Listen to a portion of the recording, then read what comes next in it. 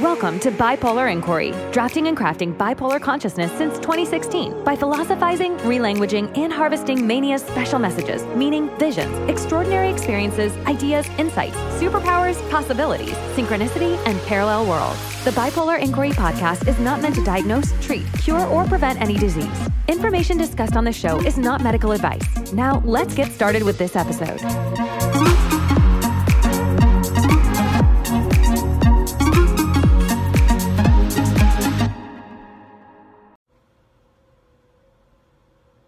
Yesterday I was talking about how I had a few strange thoughts, and some of them were related to stuff about ascended masters, and it's just not really something that I want to go along the lines of. So I thought of a solution. I just created some ascended master repellent. And I added and archangels because I was just like, well, may as well just throw that in there. So I think this is a good solution. So if ever I feel like the ascended masters are coming to take me over, or even if I just think a thought about ascended masters, I can just be like, get away. I don't want to be a channel for ascended masters. That seems like a very passive thing. So I could go down that line and maybe channel ascended masters, who knows? But it's very passive. And that's kind of boring. So they can just go take over somebody else who wants to be a passive channel, because I don't want to.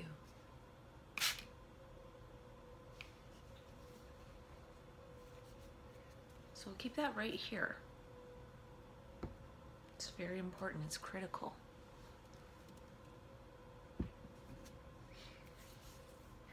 And if you want to order some, it's $25.99.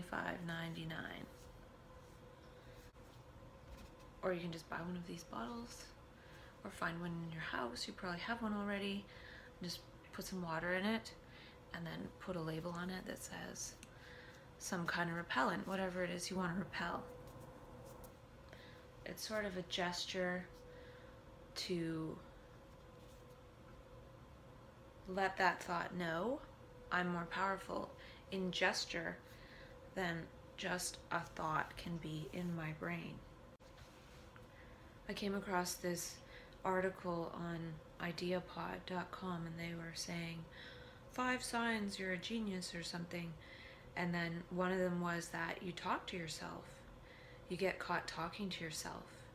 And so it seems like people who are geniuses engage in self-dialogue. They just don't necessarily do it like this.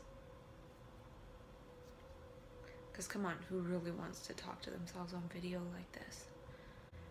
And I feel like it's not just oneself talking to oneself, because we're all doing that in our head. And that makes us not a genius. But when we actually talk to ourselves from the vantage point of the universe or things we see in the world, and wondering and questioning and being in awe, then that can start to allow the brain to see, which can give somebody access to supposed genius. Because genius isn't personal. And I was thinking about how silly the universe is. It's actually quite silly. And in Mania, I've connected with silliness for sure. So I feel like to be in more connection with the universe, it's important to get in touch with one's silliness. This isn't me being silly. This is actually me being very serious. Stay away. And I was thinking again about relationships, and they talk about how relationships are so important. And a lot of what relationships are conversation and dialogue and seeing eye to eye. And so a lot of even just the word relationship, it's a little bit misleading, because if we don't have some kind of conversation, if we don't have some kind of dialogue, then we don't really establish relationship. We might have a superficial relationship for a moment if we smile at somebody, so that is a way to be related.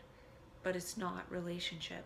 So we think, oh, relationships are important, but then if we think about it and we unfold what is relationship, part of it is conversation and dialogue and understanding.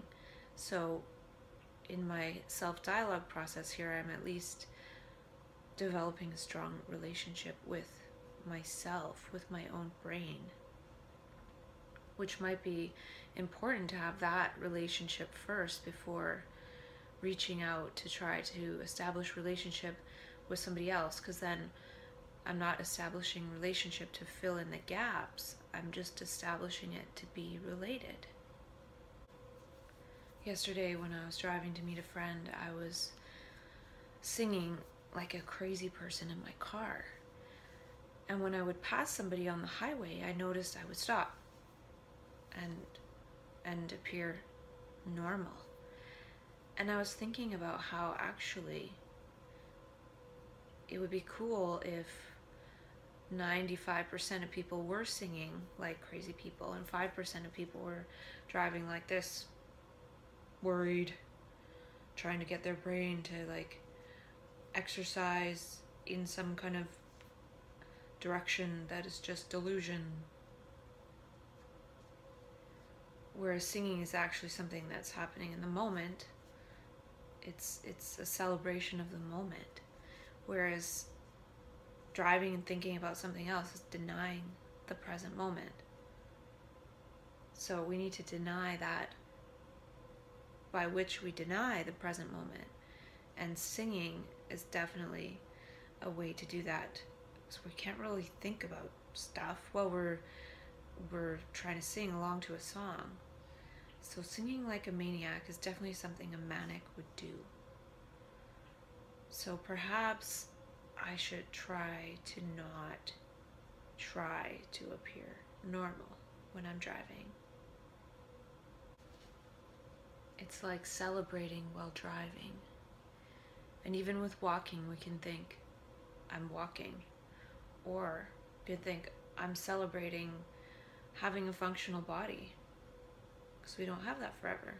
Because we've turned it into walking when we weren't born with the ability to walk, and we can't even imagine all of what had to happen for us to have that ability to walk. But once we've mastered it, we take it for granted. And our ego, in a way, is us perfecting our personality. But it's like walking in a straight line. We don't realize that we have more degrees of freedom than that. And map consciousness comes in and pushes us over, and all of a sudden we're in a totally different land. And we have to learn to walk in a different way. And we walk through life in our habit tracks, and then map consciousness pushes us off that, and we have to learn to walk again in a way, because we're used to sort of going in circles from work to home to the store to whatever. And then it pushes us into another place, and we're like, wow, I don't even know how to walk if I'm not on my habitual program track of existence. I don't know how to respond to the moment. I only know how to be this program version of myself with blinders on. And it takes attention to be able to respond to the moment. Because if we're not in that same area of our brain, if we're not operating with that same area, we have to learn how to operate in a different way when we're not operating based on habit. So we really need to learn how to walk again. We don't even know how to walk. We think we know how to walk because our body moves through space, but we don't actually know how to walk on this earth. To me, it seems we've become desire machines instead of instruments of connection. And so our brains have been wired for desire, and we use things to satisfy our desire. We use things to satisfy the scar tissue in our brains, and then we further scar ourselves instead of connecting things. And it's mirrored in the brain. We're not able to make these fluid connections in our brain because we have the desire blinders on. And part of what we actually desire is connection. and what arises naturally when we're able to connect. And we can't see connection if we're only seeing our desires, because using something to get our desire satisfied is disconnection. And it seems we don't trust that we'll get what we want and need in terms of our heart and soul if we don't have this sort of aggressive desire process going on inside of us. And I feel like map consciousness is a vision correction process. And when we see differently, we walk differently. So we don't know how to walk because we don't know how to see. So this new consciousness wants us to see in a different way and walk through life in a different way based on seeing in the moment, instead of not being able to see and then needing habits in order to direct us. Sort of like a train. A train just has its track and it just goes along. It doesn't even really need to see. It can plow through most things that's in front of it. And we don't actually need to see. We can get through life pretty much blind because of this habit process. I feel there's a way to have space opening conversations. I feel this self-dialogue is a way to open up space in my brain, as opposed to just hearing my own voice repeat the same stuff in my head. That's going to close down the space in my brain. And the space is what is needed in order to see. We need more space in our brains in order to see. Right now, our brains with our egos are like an out-of-tune guitar. It's out of tune with the universe, so no matter what we do or say, or what programs or songs that we learn, it's always going to not be quite right. It's not going to be quite it. Because we have these tracks in our nervous system that are programmed. So even if we try to play a different song, we can't, because it's already been programmed. We can only play these out-of-tune songs. And then we think by trying to play more songs and better songs, it's going to help. But we actually need to change the tuning of the brain, what it's in tune with, what it's tuned to.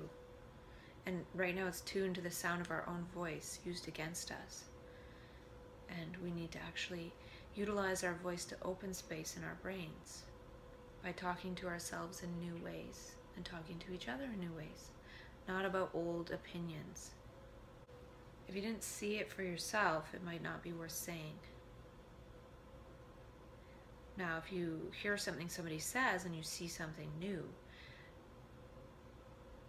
then that might be worth talking about. I feel like in flow or map consciousness, we actually see with our heart.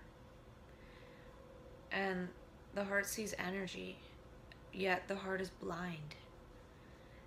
So the heart tells the brain what it sees. And then the eyes can see that. But when we have our ego voice talking, we don't see what the heart is saying. And when that is quiet, that whole impression is taken by the heart and fed up to the brain. And that's one of the reasons why we actually have more neural connections going from the heart to the brain than from the brain to the heart. And then that sort of tells the picture of what's happening to the brain. And then that'll shift what we're actually seeing in reality, because we can only see a certain portion. Our blind spot is actually filled in. A big chunk of what we actually see in our visual field is just filled in by habit, by memory.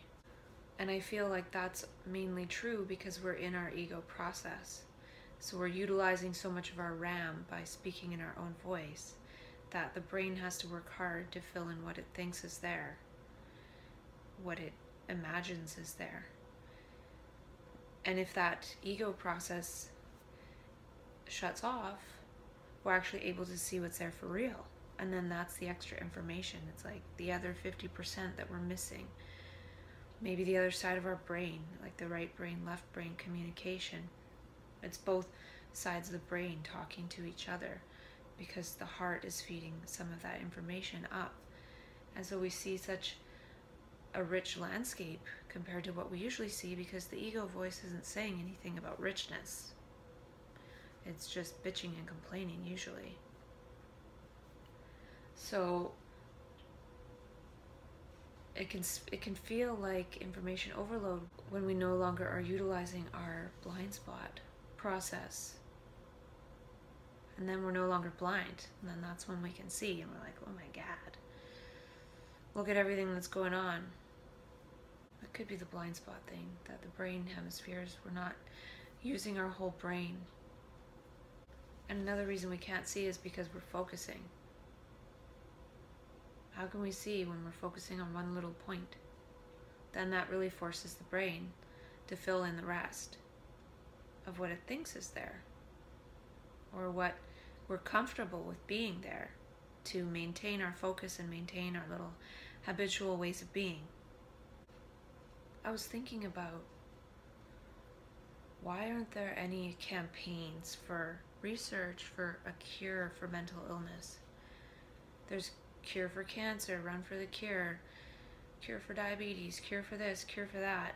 Every physical disease, it says there could be a cure, yet they haven't found a cure, but they love to talk about it.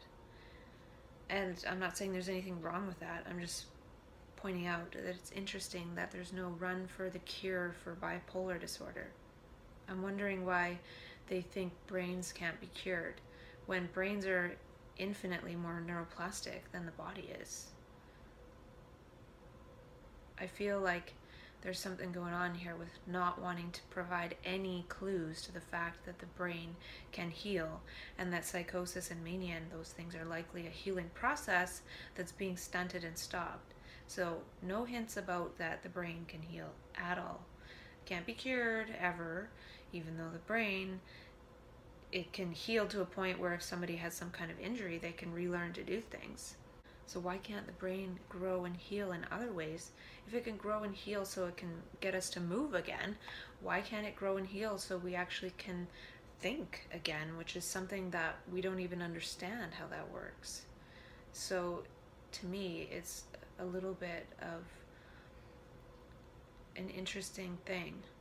Somehow we're very comfortable with how the body heals itself, but we're not comfortable with how the mind and the brain heal itself. Imagine if people that were diagnosed were told, your brain is neuroplastic, anything's possible. You'll probably actually get better to the point of being better than you ever were. Because sometimes what's needed in order to actually get stronger is to break down the old structures. Just like somebody who's working out their muscles, they have to actually break the muscle fibers. So then when they heal stronger. Maybe there's a similar process going on in the brain. The fibers of the ego are getting broken. So when we integrate, when we heal, when we move towards wholeness, we're actually stronger. We still have those bits of the ego, some of them, but the stuff that we can allow to grow in its place, the brain cells that can grow in its place, can be even better. Maybe we can see, wow, there's a lot of ways I didn't want to be, and I don't want to be that way anymore. And now I have the freedom to move towards being somebody different. I don't have to go back to being the self that I was before. And they talk about, oh, I have a broken brain. We break a bone and it heals. And that's like this big bony structure, and our body knows how to heal it. So even if our brain cells break, they're so fluid and plastic, they heal way faster than a bone. Yet we all know that bones heal. So why don't brains heal? And why do we have to label it a defect? We wouldn't call somebody with a broken leg permanently defective. Their bone is just healing. Maybe people's brains are just healing. Maybe who they are is healing. Maybe their heart is healing. Maybe their soul is healing. We don't understand. But to be calling it one thing, which goes against science on so many levels, I've written a lot of stuff lately, and I got an email about flow class on flow. And I'm not going to sign up for it right now. I don't know if I will, because my thing is actually how to stay out of flow. So they've created this course for so-called normal people to learn how to get into flow. And that's awesome. It's very important. But I feel like I'm a person who is trying to stay out of flow because the world is not designed for flow. It's designed for little bits of flow, little bits of personal flow, but it's not really designed to really flow with the universe. So in that way, I need to actually stay out of flow. Because if I flow too much with the universe, I'm no longer me, because the me is really a result of my habits and my routines and everything. If I just keep going into the unknown, am I really me? Does anyone know me? Nobody does. Do I know myself? So in a way, a person kind of disappears. So life isn't designed that way. And so for me, part of my flow has just been talking to myself while sitting in my habitual space, as opposed to going out and about and talking to people, because if that gets turned into flow in daily life, then I could end up on the other side of the world in a very short period of time. And that's not really that convenient. So flow is inconvenient. It's not convenient. But I just find it interesting that the thing they've done all their research on and they've turned into a course is a course that the universe can put us into at any given moment without warning. Yet the people that go into it naturally and embody their course without having to take the course, because it's already written within our neurology, that's why they can discover it scientifically, because it's part of our neurology. It's part of how we're designed. If it wasn't, you wouldn't be able to discover it. So it's already there. All the discoveries are already there. It just takes being able to see it and then call it a discovery. Well, it was already there. So what I'm trying to say is there are discoveries of flow. All of it is already there. And people who go into map consciousness, mania, and psychosis go into that state, and then afterwards, when it burns out, because society's not designed for it to be sustainable, it's not brainable, it's just not. The brain can't last in that state forever. When somebody fizzles out from that and runs out of steam and runs out of energy, they're called defective. When they went into the very state that flow researchers are chasing. So I think it's not cool that normal people are trying to get in flow, and then people that have been pathologized and labeled are falling out of flow, but went into that space that's already written in our neurology and it's already part of our humanity. That's why other people can learn to go into it slowly as a normal person. Well, if the ego can slowly but surely learn to get into flow, which is an egoless state, and the ego is not very powerful, why does it not make sense that the universe, the energy of the cosmos, whatever you want to call it, can flip the switch on a person and put them in that state? We think that through will, through our own personal will, we can get into that state of effortlessness where we don't feel ourselves. The self that we feel is the ego. So when that gets scrambled or switched off or temporarily disabled, we're there. We don't need a course. You can take a course if you want, but what I'm trying to say is that it's not cool, it's not fair that normal people are trying to get into it and pay money to go in the state, and people who go in the state because the universe puts them there, it's not seen as valuable. People who've gone into the state naturally, organically,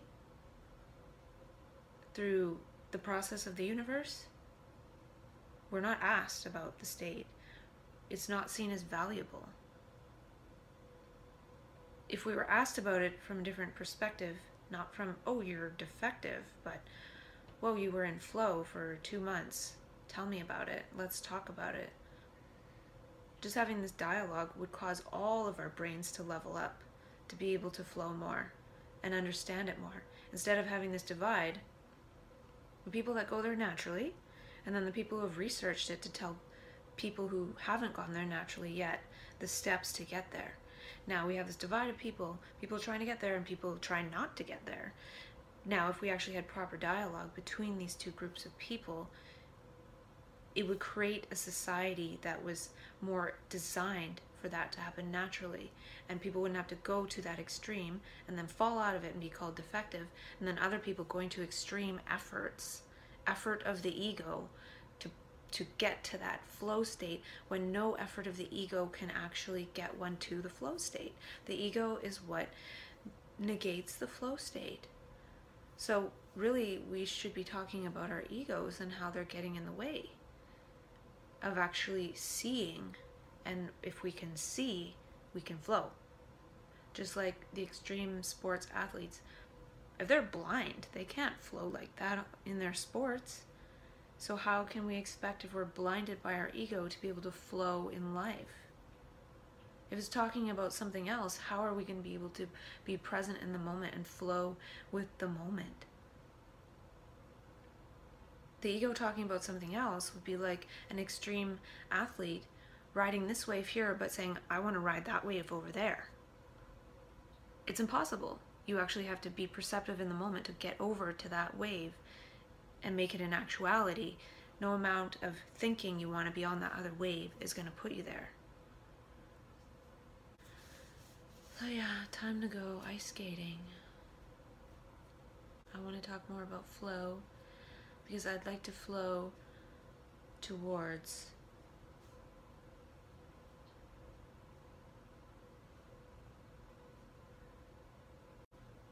I guess I just find it kind of annoying that it's not recognized that people in those other states are in flow. They just go there really quickly, because the one that's trying to get us into flow is the barrier to flow. So it doesn't take time. Flow doesn't take time. It's timeless. So thinking it takes time to get to flow is actually denying flow. It just bothers me that it hasn't been extrapolated to people who go into altered states and who are diagnosed as defective. Why should those people be called defective and then regular people be allowed to meander slowly towards flow and dabble in it? People who are meandering towards flow better start creating reality that we can all flow in.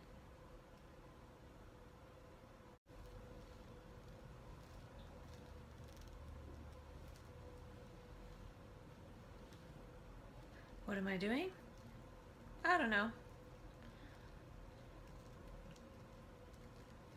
I'm pretty tired. I went ice skating today on a lake that was frozen, obviously, and it was really bumpy. So it was a bit of a brain workout because I've never skated on bumpy ice before.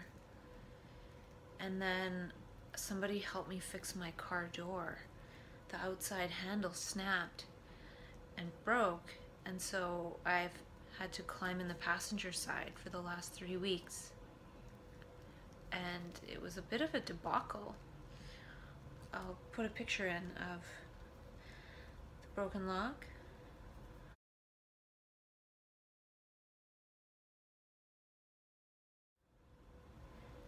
And the car, band-aided up.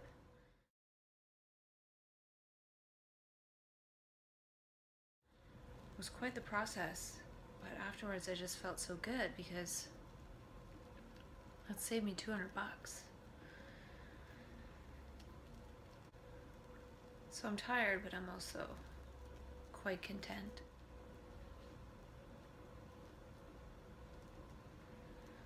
thought to share a picture of what mania looks like. What it looked like for me the very first time I was in it. And as you'll be able to see from the picture, I was in a very ridiculous, silly, and playful state.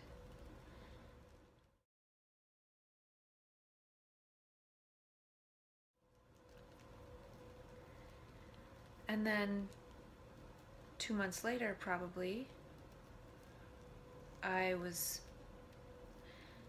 medicalized and pathologized and put on antipsychotics, and then I looked like this.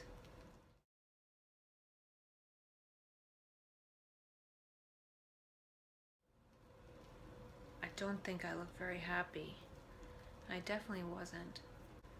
And I had to go back to the hospital in order to get taken off those antipsychotics, and I'm so glad that I insisted on not being on them. I was put on an antidepressant instead, which I thought would be less harmful. And I think I was right, because I haven't been on them at all except for when I go to the psych ward. So when a doctor tried to put me on them long term in April in the psych ward, I just totally freaked out and went downhill very quickly. And luckily I was able to switch doctors and get off those antipsychotics and get the heck out of there. And I don't ever intend to go back unless I'm taken there by force. So I have to be extra careful of my distress levels. I have a few opportunities to share about something or other to help stop the stigma against mental illness, and I'm thinking to myself, I don't identify with having a mental illness. I never have. I've utilized the services because that's what has been made available to me, and I made the choice to go through that journey. But I never bought into, I have a mental illness. So I'm trying to think of a way I can still participate in those things and say things that are in the language that I would choose to speak about what others refer to as mental illness. I think of and refer to as something else. I refer to it as wonder and curiosity. I refer to it as transconsciousness, as neurodiversity, as being a different neurotribe of neuroemergence and neuroplasticity.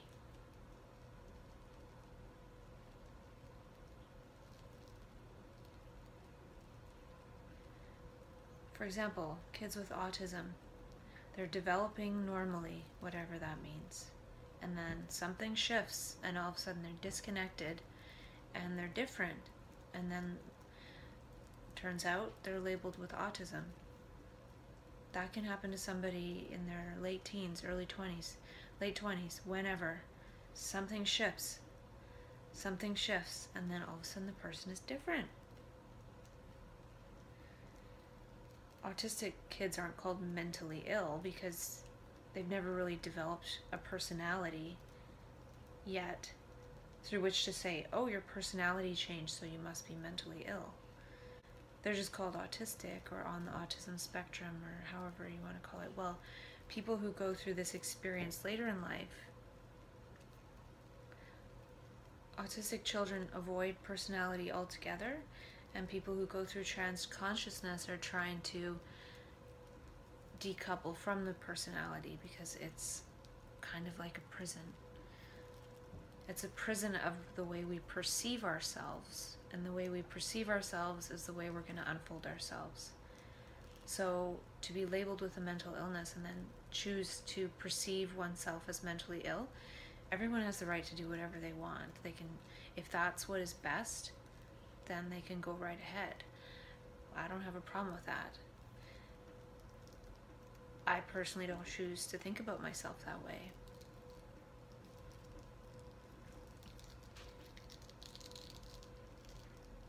I think there's actually infinite ways to think about it, because the process itself is trying to get us to think differently, is trying to get us to think beyond and without the ego.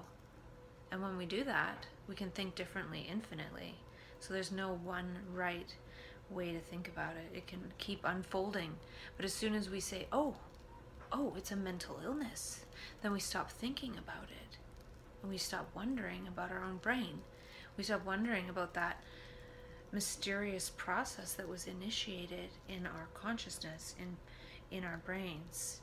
And we stop wondering about this plastic brain we have, this neuroplastic process. We're a process or processing processes. We're not an ego, we're not a thing. And if we are a thing, we have this body, but we don't actually abide in our body because we're so much in our head. And when the head gets scrambled, the ego gets scrambled, all of a sudden we realize we're in this body, we're in this perceptual apparatus, and we can see things so much more clearly. Anyway, that was a tangent. It just reminds me of Jason Silva's videos, because he talks of all of these perceptual experiences meant to expand our horizon and rearrange our mental models in order to incorporate and integrate it. That's exactly what map consciousness is. And we get tiny little glimpses throughout our life, and then we kind of chase that in a way. We're like, oh, how do I get that back? And then the people who go there and come back, they're not treated as, wow, you went there, maybe you have something to share with us. Maybe we can meet somewhere in the middle. Those people are silenced, and then people are left abstracting about the experience when a person was just fully immersed in the experience for weeks, for months.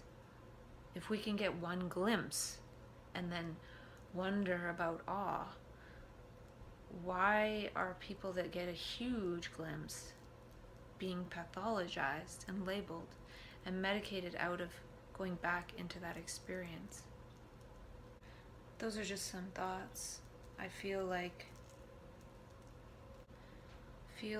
perhaps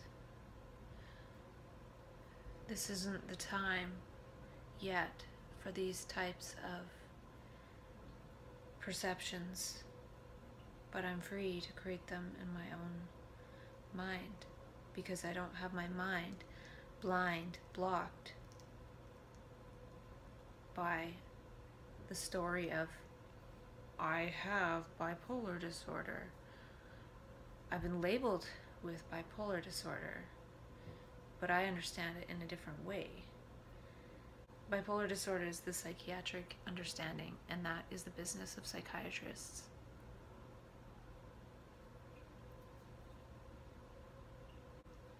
And just like a person who's diagnosed with cancer might do mainstream treatment, and they might also do alternative treatment in order to make it so the mainstream treatment is more successful. I'm creating alternative perspectives as well to go along with the mainstream perspective that I've been given. When we take something somebody else says and turn it against ourselves, it's not something we've discovered for ourselves, it's something we've been told. And then we can no longer discover anything for ourselves. And so our own voice gets turned against us. And when that voice is happening, we can't hear the voice of the universe. We can't hear our body talking to us. It stops communicating. I was actually wondering if the reason why there's so many more neural pathways from the heart to the brain versus from the brain to the heart, because it's almost like scar tissue in a way. Like the heart is trying so hard to communicate with the brain, and it could just have equal tracks from the heart to the brain as the brain to the heart. But since the brain's not listening to the heart's trying to create more neural pathways and more neural pathways and more neural pathways to hope that the brain will listen. And it's sending more and more and more signal until it finally sends so much signal that we're in fight or flight when there's no reason to be in fight or flight, which is sort of what happens in psychosis sometimes, where we're in fight or flight, yet nothing's really happening. It's happening internally because it's like the heart finally is, the only message it can get through is fight or flight, is you haven't been listening to the subtle things all along, all throughout your life. So now you've walked through your life to a point where the heart has just given up, and it's like fight or flight, fight or flight. I can't give you anything else than fight or flight. That's all you can feel. You can't feel the subtleties. You can't see the subtleties. You can't hear the subtleties. So I was wondering if that's one of the reasons why we have so many more pathways from the heart to the brain. And that's something I just made up, but it just made me feel, it just made me think about how a tree will grow bigger and bigger roots when it needs to get the nutrients deeper and deeper. So there's some kind of nutrition that the heart's trying to give to the brain, but the brain's not listening, so it just makes thicker and thicker pathways until the brain finally hears. But when it does hear, it's just like terrifying. And we're talking ourselves out of life. By talking to ourselves, we're abstracting, and so we're not one with life. We're abstracting about the past, which is dead. So we're not actually living life. I was thinking about the lake and how, since it was frozen, there were people skating on the lake. And if it wasn't frozen, you wouldn't be able to skate on the lake. You could maybe canoe or swim if it was summertime. And it's the same water. It's just different conditions, and the different conditions change the medium. And I'm thinking about sort of how the brain, it's the same brain cells, but there's some kind of condition that changes in the brain, that changes the medium of the brain in a way that different activities can be done. So in the normal consciousness medium, it's sort of like ego habit tracks. And then when we decouple from that and we're in the trans-conscious process, all of a sudden we're acting in different ways because it's a different medium. We're in touch with a different aspect of the brain, and it could just be a change in consciousness. It's all consciousness, but it's sort of like a higher temperature of consciousness, a higher level, a higher oxygenation of consciousness. And then we can see differently, and when we see differently, we act differently. It's kind of like how we don't question that Gaia, that the universe, that the cosmos, that Earth changes the weather, and it changes the conditions of the weather. We don't ever think that there's some factor that can change the conditions of our consciousness. And I was thinking about how most of the stuff we say in our heads to ourselves, we would never say out loud. So if we wouldn't say it out loud, why is it even worth repeating over and over again?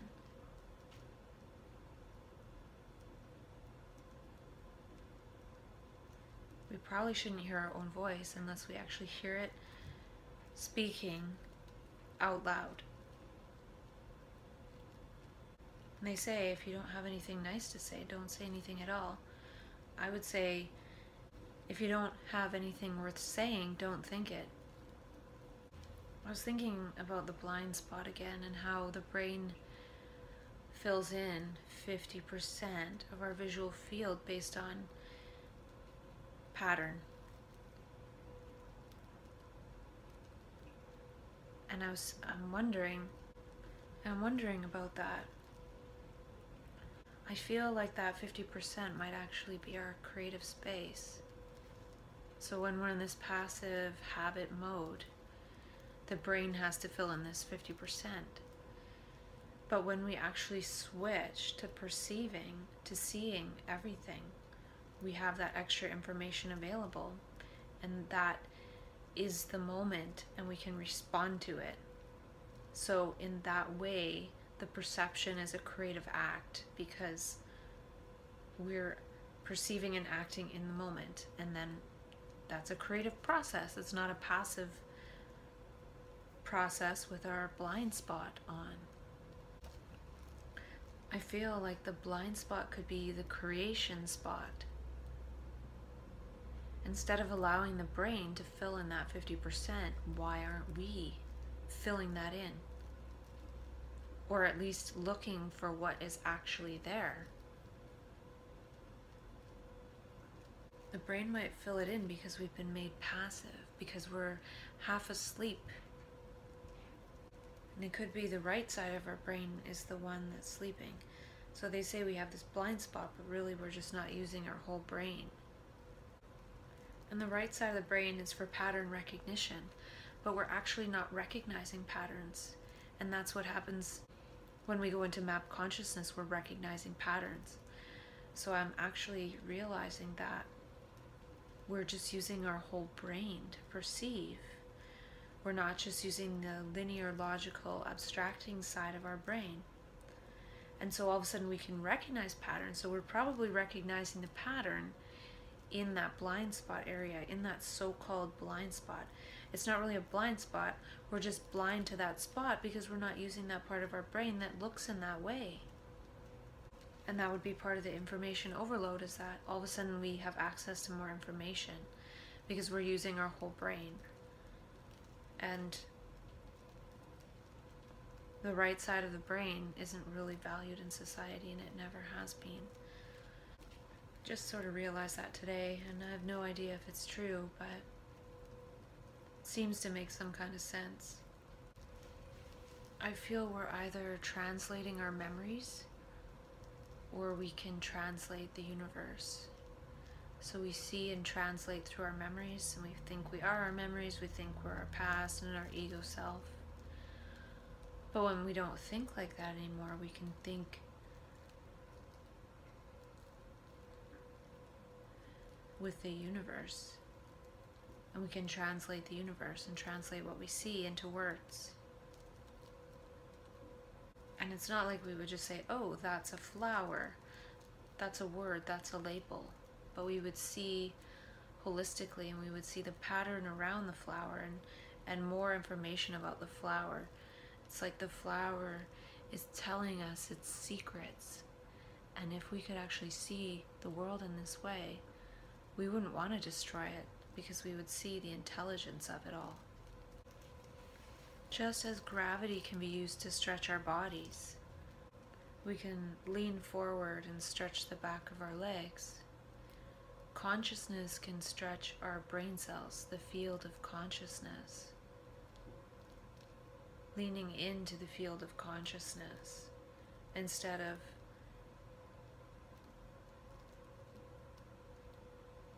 being held by the ego.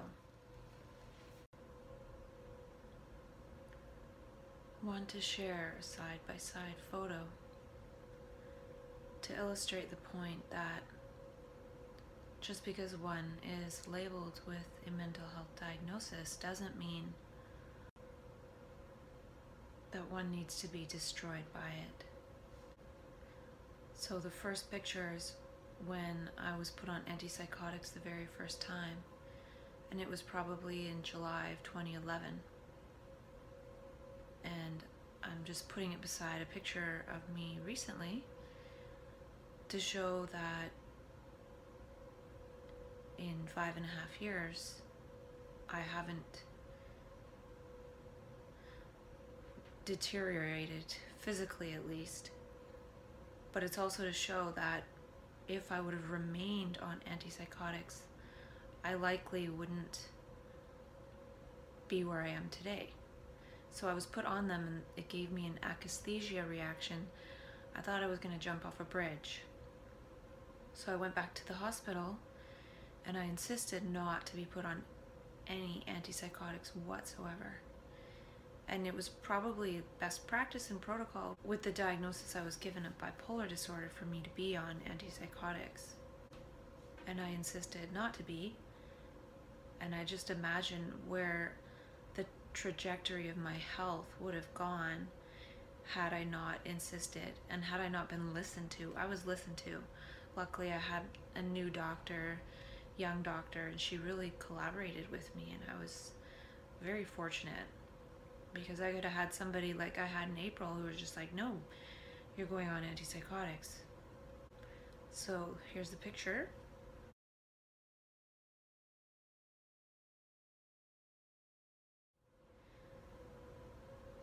And again, that's a picture of not being on antipsychotics for the entire 5.5 years that I've been labeled.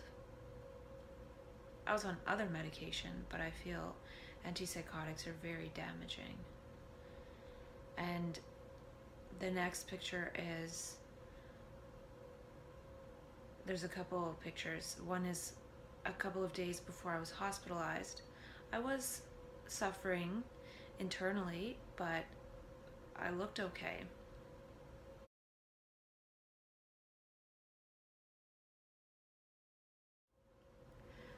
And that was April 2nd, 2016.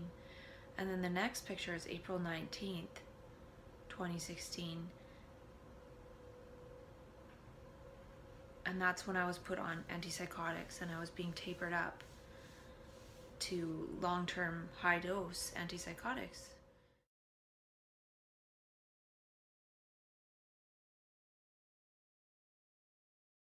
And then the next picture is a month later, on May 17th, I went home from the hospital in like May 4th or something, and by May 17th I was probably on just a little tiny bit of the antipsychotics, because I managed to switch doctors and was tapered down off the antipsychotics that I said I didn't want to be put on in the first place.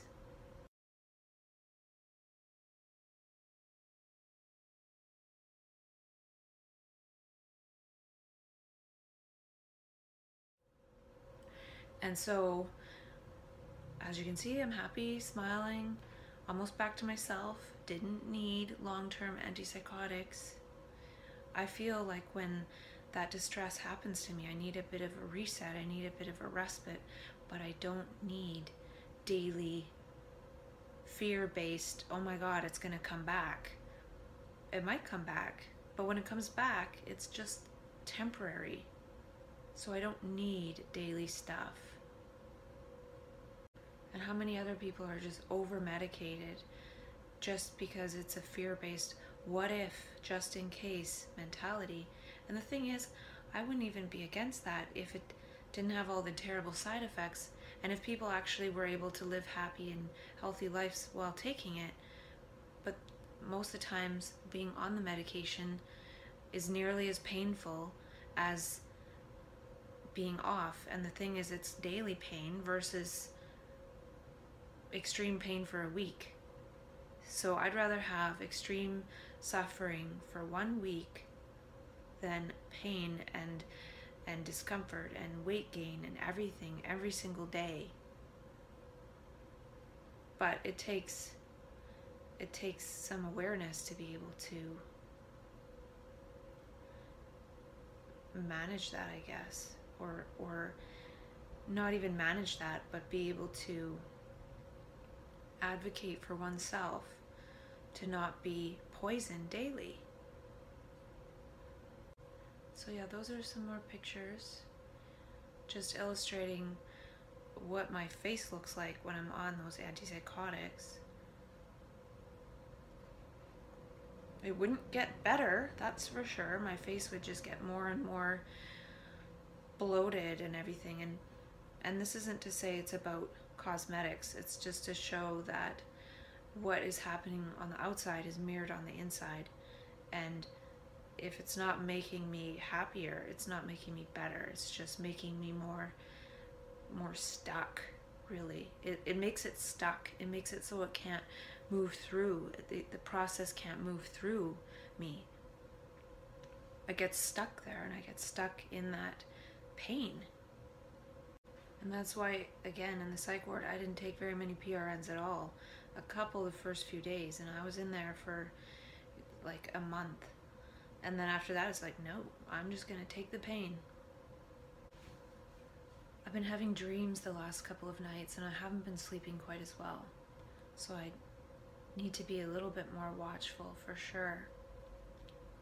I had a dream that I was at this performance and a woman was telling a joke, and it was taking a bit for the joke to unfold. But it's sort of like you have to be paying attention, you have to be listening to the joke as it unfolds. If you miss something, you're not going to get the joke. And then this person was talking in a linear way and talking over the joke teller. And they were talking about music, but they were talking about how after a certain part of the music, you have to do this other part of the music. And they were sort of, even though it wasn't related to the joke, in the dream it felt like it was. But what was happening was this person, instead of listening to the joke, was getting caught up in all this factual stuff, like, oh, this is the logical linear way, and blah, blah, blah. And I was trying to whisper to this person, like, it's a joke. Like, be quiet and listen so you can get the joke. And you're actually kind of ruining it for people by talking over the joke. And the person was just very stuck in that, and I got really mad. I was like, this person is just too dumb to get it. So that was sort of the thing, is like, I don't know, maybe people are just too dumb to get it, to get the joke. The joke is on us. The joke is us. We're the joker and the joke. And I was talking on the phone with the lady from True Hope the other day, EMP, and she was talking about how if we get something from the outside, the body gets lazy and stops making it. And she was talking about melatonin. She was saying if we take melatonin every night, the body gets lazy and stops making it. And I was actually taking melatonin every night because I have some, and I was actually just trying to use it up. So I realized, oh, maybe I should stop taking it. So that could be part of my sleep troubles. I'm not taking melatonin.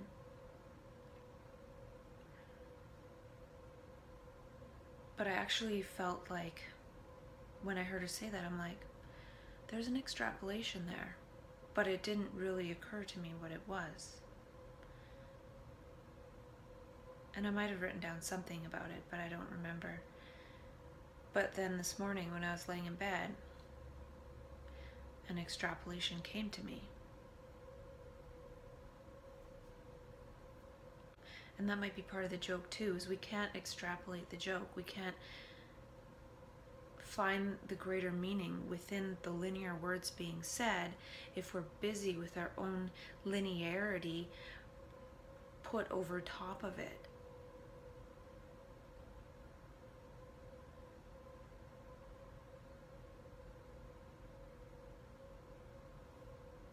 So it's not about listening to the words of the joke to logically understand the joke. It's about listening and waiting for that extrapolation to arise to get it.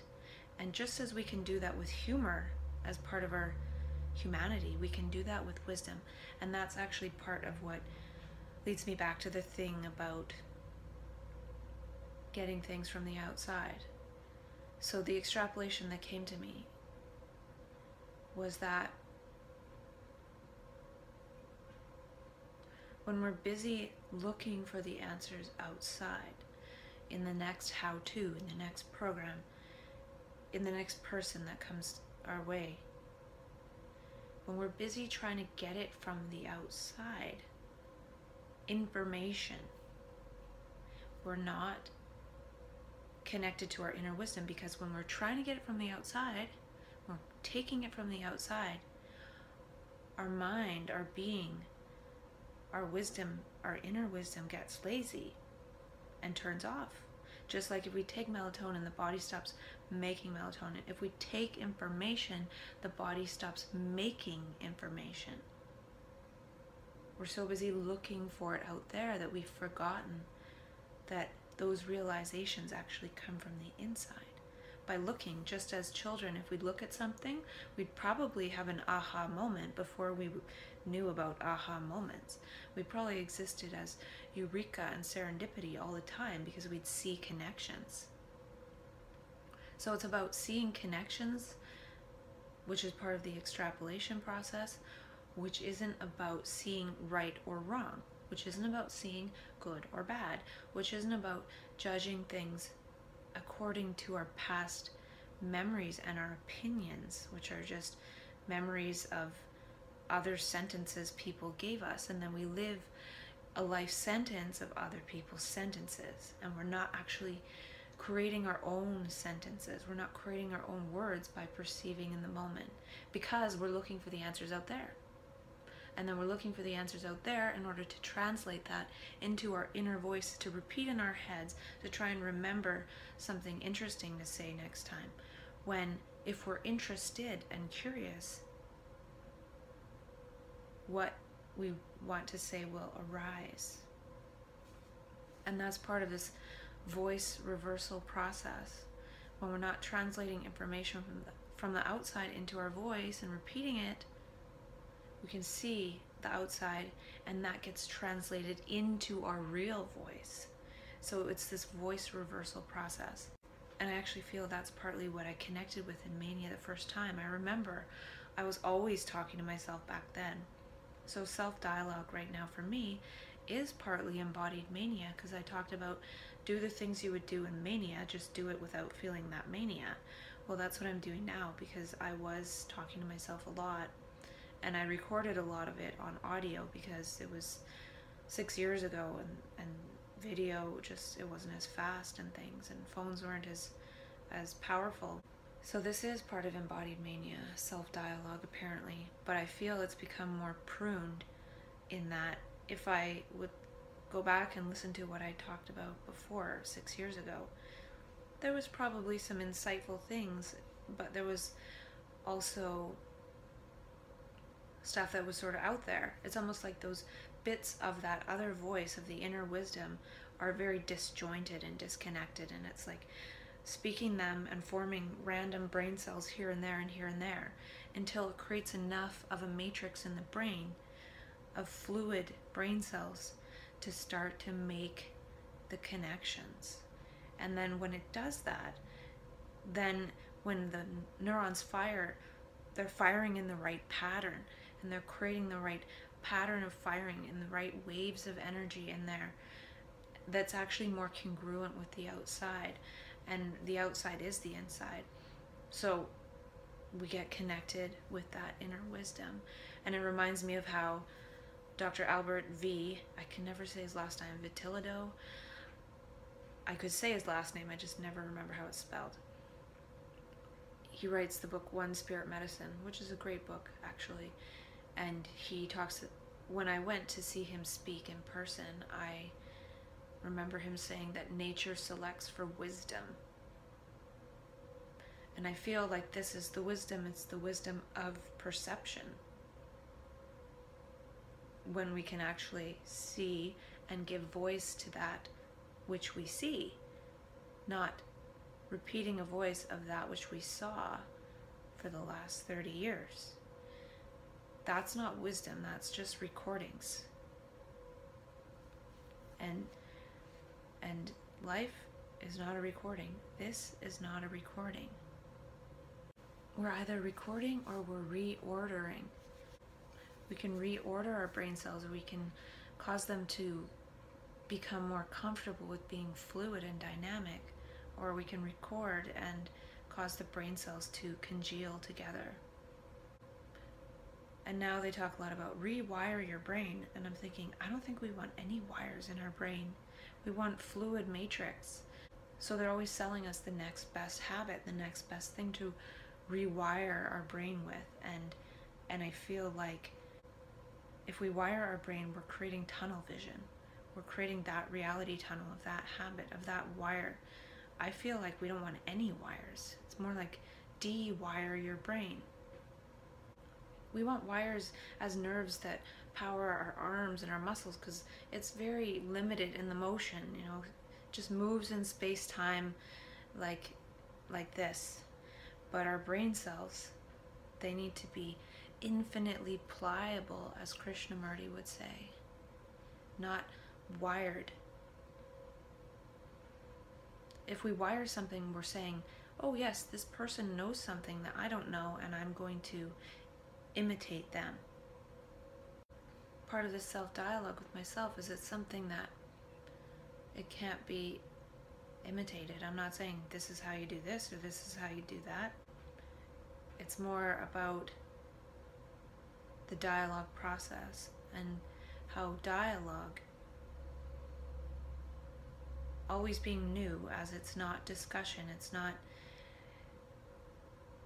debate. Debating is baiting old neurons. One can always see something new. So if we try to get wisdom from the outside, we stop making it from within. We stop creating our own inner wisdom. And it makes sense with the stuff I was talking to myself about.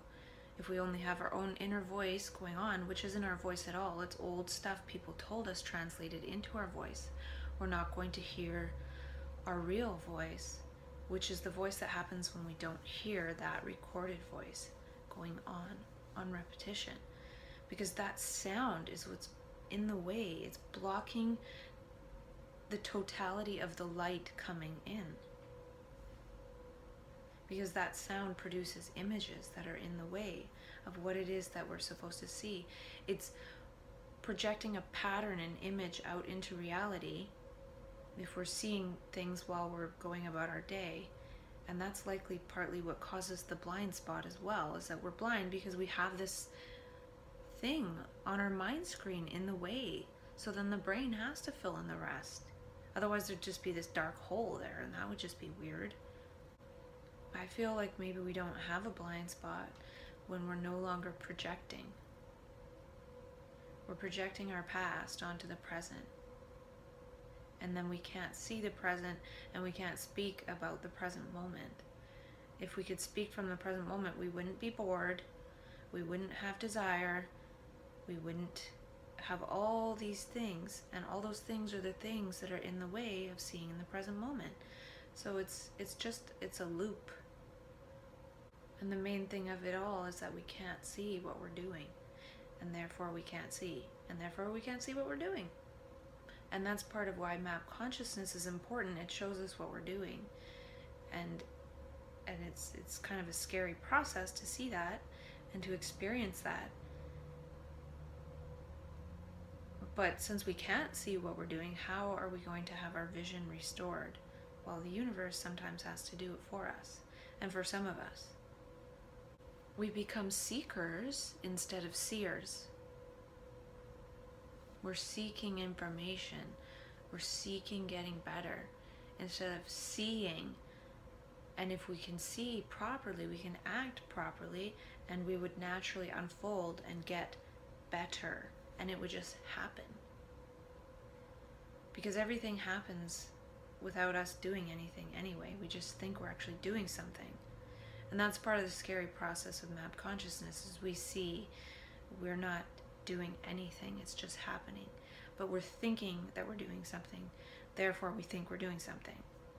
So when that thinking process starts to switch from doing to witnessing, seeing, and happening, and understanding, to understanding what's happening, versus trying to do something about what's happening and thinking we're doing something, when really things are just happening.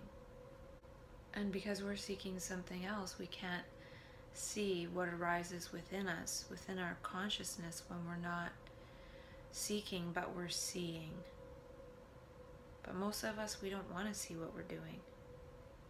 We don't want to see what we're doing to ourselves. We don't want to see what we're doing to each other. And we really see that in map consciousness. It starts off really wonderful, and then at the end it's like, oh my God, like, look what we're doing to each other. Look what we're doing to each other. Look what we're doing to ourselves. And then the people that go through that and fall out of it at the end, look what's done to them. And that just amplifies the tragedy of it all. We might be getting somewhere in reality when people who go through this transformation, through this inner journey, are treated as such and not as pathological, because they really have gone through heaven and hell, and they probably have things to share about their journey, but nobody listens because people are just labeled and written off. And so again, this is me talking to me, and if anyone ever sees this, it isn't about listening to me.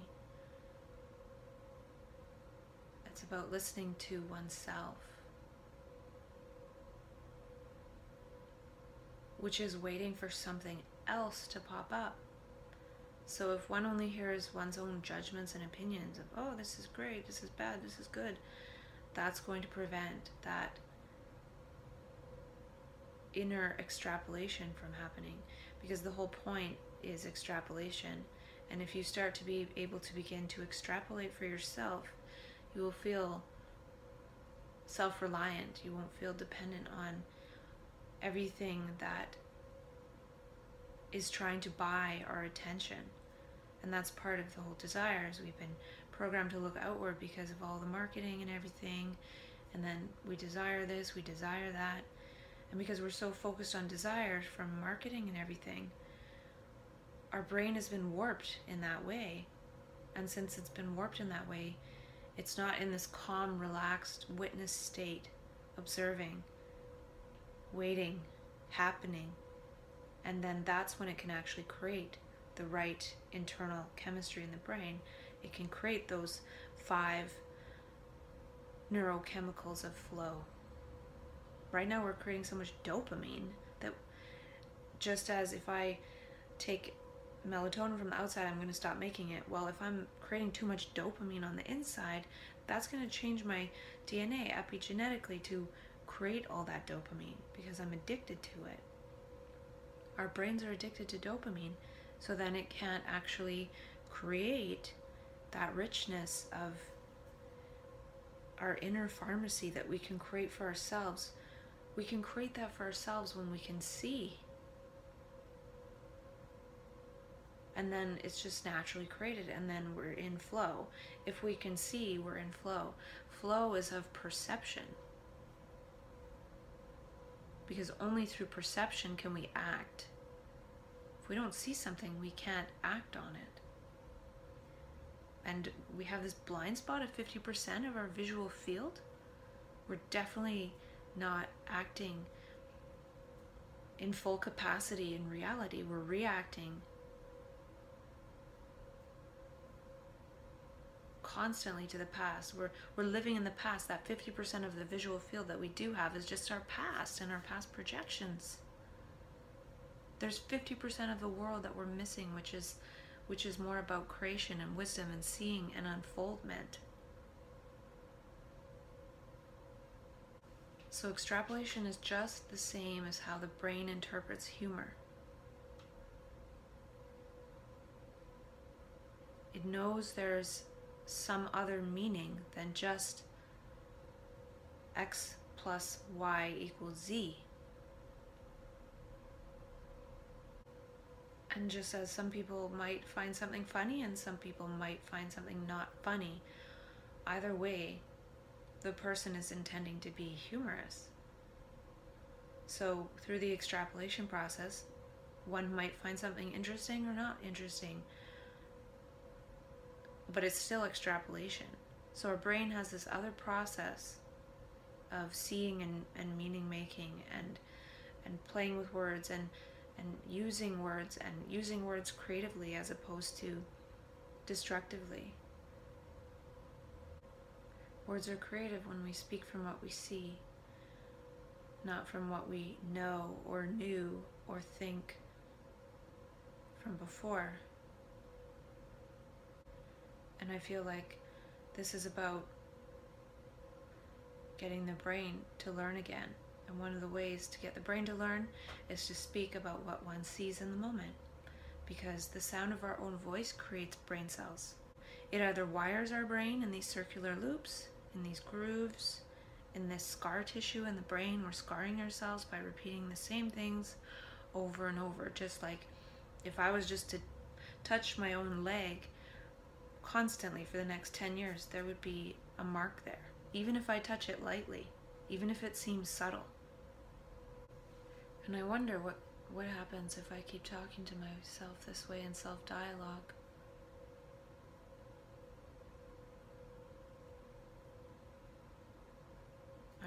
I feel like when I started this process, I had no intention, I had no motive really, and I still don't.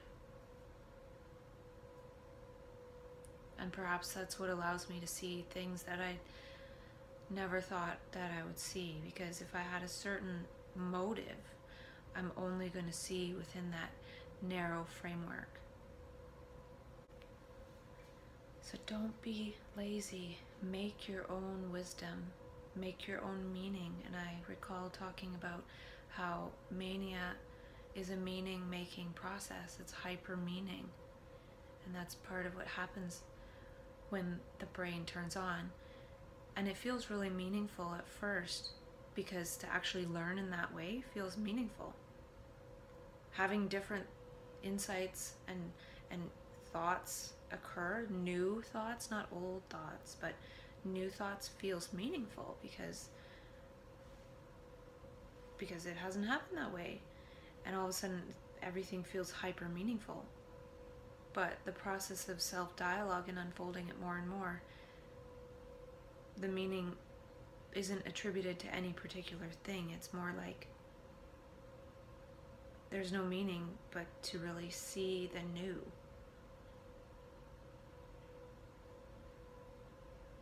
Because everything is always new anyway. It's just a matter of being able to step back into that vantage point, because we're always seeing the old, because we see our old thoughts.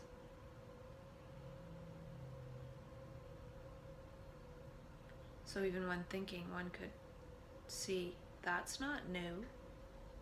And if it's not new, it's not now. So I wonder if you can see what I'm saying. If you can see what I'm saying, you're probably extrapolating.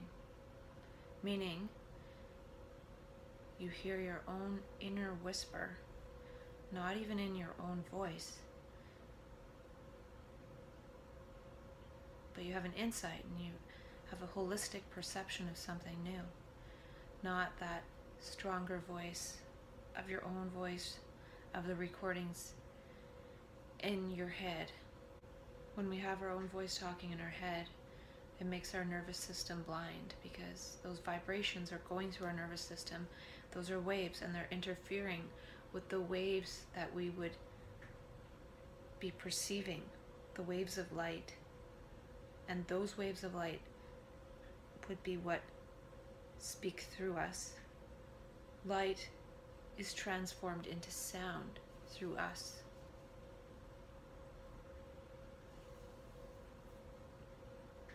But most of us live in blindness because we have our voice used against us and we're in our own head. And I was thinking about special messages and how they're actually extrapolations. They're reading between the lines. And then we feel like we're getting special messages because we actually can see for the first time. Again, since being a child.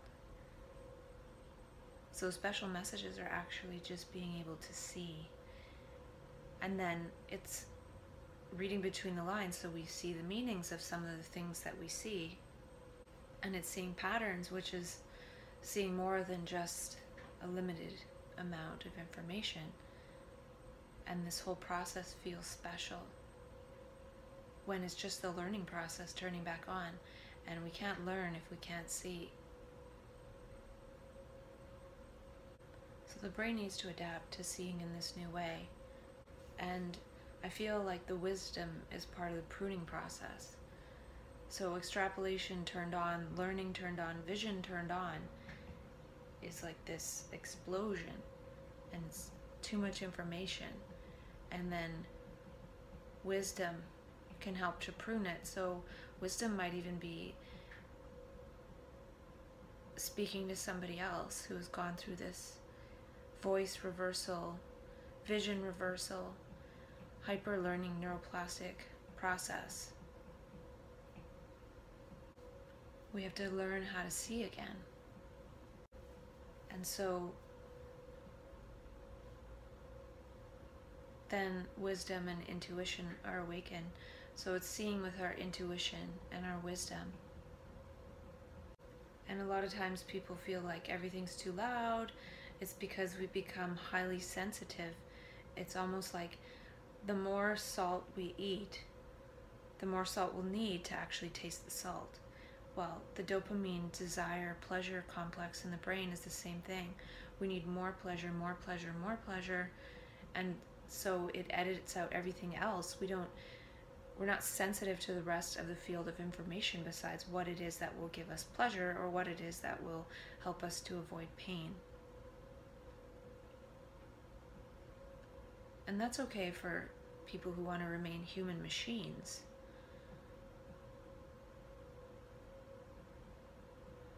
So when that process loses its hold on us, then other aspects of reality are turned back up in terms of volume. And it takes some time to adjust. The brain isn't permanently defective, it just needs some time to adjust. And the trouble is that it has trouble adjusting to some of the things that we should all have trouble adjusting to. Some of the things in society that need to be designed out of society. And that's part of the point of the whole process too. It's not just to create one's own new little comfortable plan, but to help change the world based on what we see from our different perspective. So it's not that the brain's defective, it's that it's working in a different way. It's actually working in a holistic way. The whole brain is trying to work again. And we've been using just a little portion of our brain. It's actually a very powerful state. And the thing is that if we don't know how to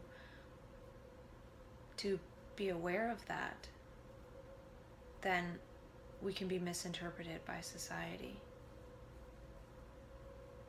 Society doesn't usually treat people well who see things differently. Society is myopic, and map consciousness, trans consciousness, seeing something else is utopic. Perception creates language, and language creates brain cells. If it's created in the brain, then it exists. And that's why everything that has been programmed into us exists in reality. But through this process of self-dialogue, I've created a lot of other context in my brain that seems to be pruning out any associations my brain cells might make to the brain cells being defective. Our brain cells have been told they're defective. And then if they believe that, they're going to follow suit. But through self-dialogue, I've created something different in my brain, and by having it different in my brain, I'm going to relate in a different way. So if language creates brain cells, we can grow our own brains with our own language. And it can be the language of wisdom, of perception in the moment. Something else is trying to communicate with us. Life, which is the moment now, is trying to communicate with us. And by being perceptive in the moment, we can give voice to that life instead of thought, which is old in our head. And this isn't about mental illness versus normality. This is about blindness versus seeing. As children, we're learning. And then we go to school and they educate us to be dependent on outside elements in order to learn, which stops us from learning. It gets us to memorize things. And when we memorize things, we're programmed. And through this process, it perpetuates everything downstream. Because then we're always grasping for things to be educated. To be educated is different than learning. We're so full of education that we don't have anything original of our own. And since we're not original of ourselves, how can we ever be satisfied? And we're so full of other people's information that maybe one day one little idea breaks through our mind and we're like, whoa, that's awesome. And then I'm going to form a business around this one idea because it was so great. And I'm not saying there's anything wrong with that. I'm just saying that if our brains were learning again, we would have good ideas constantly and we would just share them openly because we would know that we can't do them all ourselves. And our own ideas and insights would be just as plentiful as, say, money or something, or water. And they've even managed to sell us water, even though water is like one of the fundamental things in the world.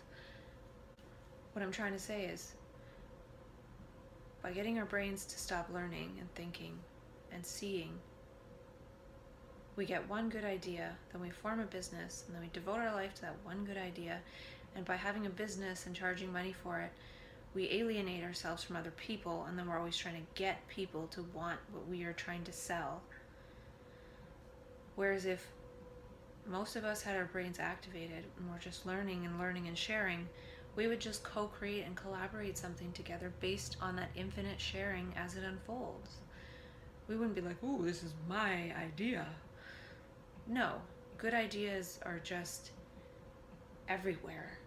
They're everywhere, they're everywhen. Anyone can see them anywhere.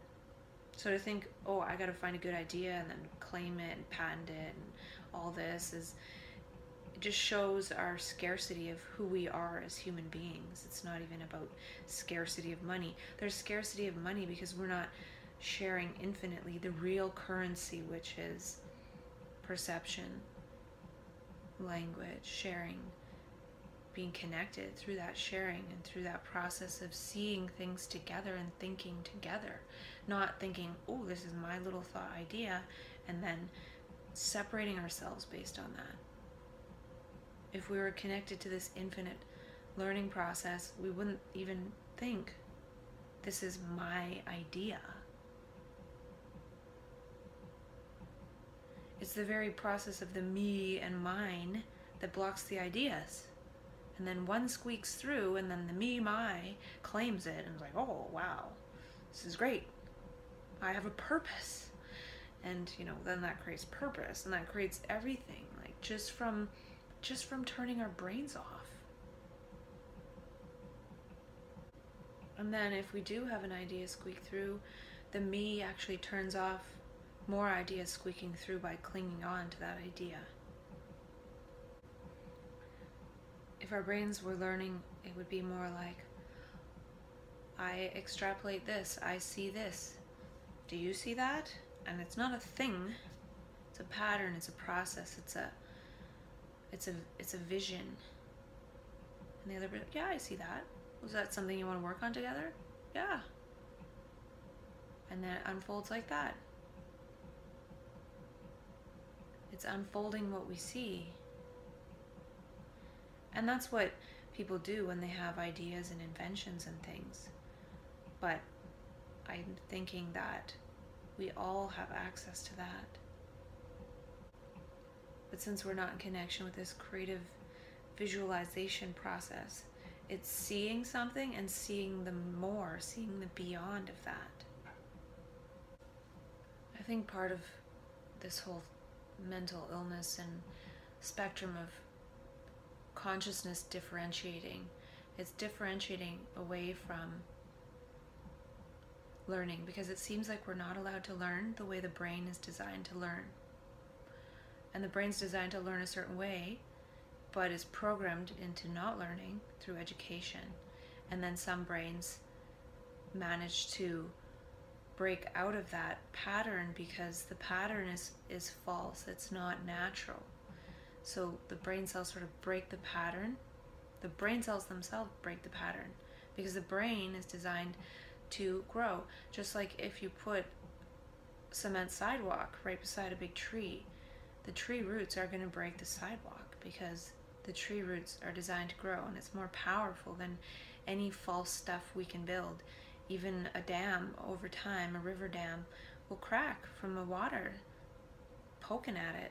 So the brain cells are always poking at the ego programmed barrier, and it's just a matter of time before they break. Sometimes it never breaks, but in a lot of people it breaks. And not only that, now kids are being born with so-called autism, which is just the brain saying, I'm going to learn my own way. I'm not going to learn the way that the brain cells don't want to be programmed. They're getting programmed by language turned against us. And then kids born with autism, they can't have that process happen. So the brain is working and living in a different order. And if we see any negative effects of that, it's only because those poor children have to bump up against the falseness of the structures that we've created. The brain is going to create something else. We're not allowed to see in that way. We're not allowed to learn in that way. We're not allowed to talk in that way. We're allowed to talk as our ego programs. That makes everyone comfortable. So that could be part of this whole transconscious process, is being able to maintain the ego consciousness to make other people comfortable, and being able to also be connected to the transconsciousness where the brain is learning through this perception, because the brain wants to learn in this way. That's why a person who is diagnosed with bipolar always will have so-called relapse, because the brain is always going to keep trying to learn in this way. It's not because the brain is becoming more defective. I've had 5 episodes and my brain is not more defective. As I learn and understand, it's actually becoming more integrated. If I was to adopt a story of defectiveness, I would never wonder about my brain. I would just think, well, you're defective. I'll just watch TV. Being aware, being a witness, watching the world and the universe is way more interesting than watching TV. Again, I watch reality in MC squared. The light of my eyes meets the light of the sun, meets matter. And just like we need our vision and the sun shining and droplets of water to see a rainbow, you need all 3 of those things. You need light of the sun, light of a person, and matter, which is like droplets of water, of energy. It's like matter is droplets of energy, and then that creates the rainbow. But also what it is that we are seeing, which part of the matter that we're seeing is what equals the energy that we're outputting. So what energy are we unfolding by what we're seeing? It's all in E equals MC squared. And as Einstein said in an interview, the M is actually supposed to be love. So the highest would be love, but we can see anger, and then that's the energy that's output. We can see all the different levels of consciousness. So which level of consciousness are we at? Are we unfolding? Are we imprinting energetically in the quantum hologram? Map consciousness is just seeing the power of our own brain. It's seeing behind the veil of thoughts, seeing behind all of our brain wiring, our desiring wiring. And then we go into something else that is way more rich than programmed desires. And we walk through that world. We're walking through our own brain.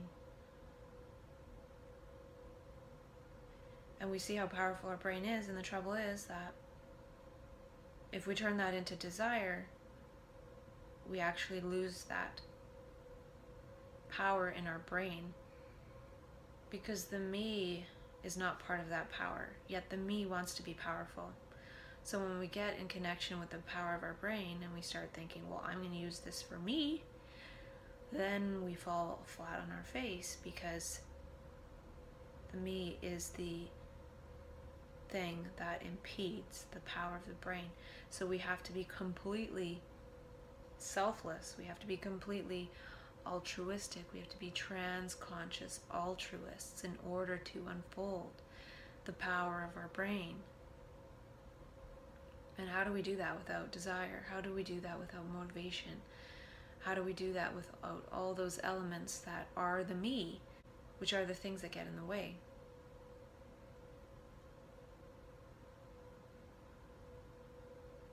I feel part of the possibility as being a trans-conscious altruist is that one still has access to the ego and one has access to trans-consciousness. Perhaps one is to communicate in a way that other people see the same thing. Also harvesting, practicing, and embodying how one was in mania as an ego. And in that way sort of marrying the two, marrying that consciousness and the ego. So can one be really egoic in the way that trans-consciousness would program us to be? Not program, but that's how we're actually designed. So can we be in alignment as our ego self with the design of how we are innately in our being?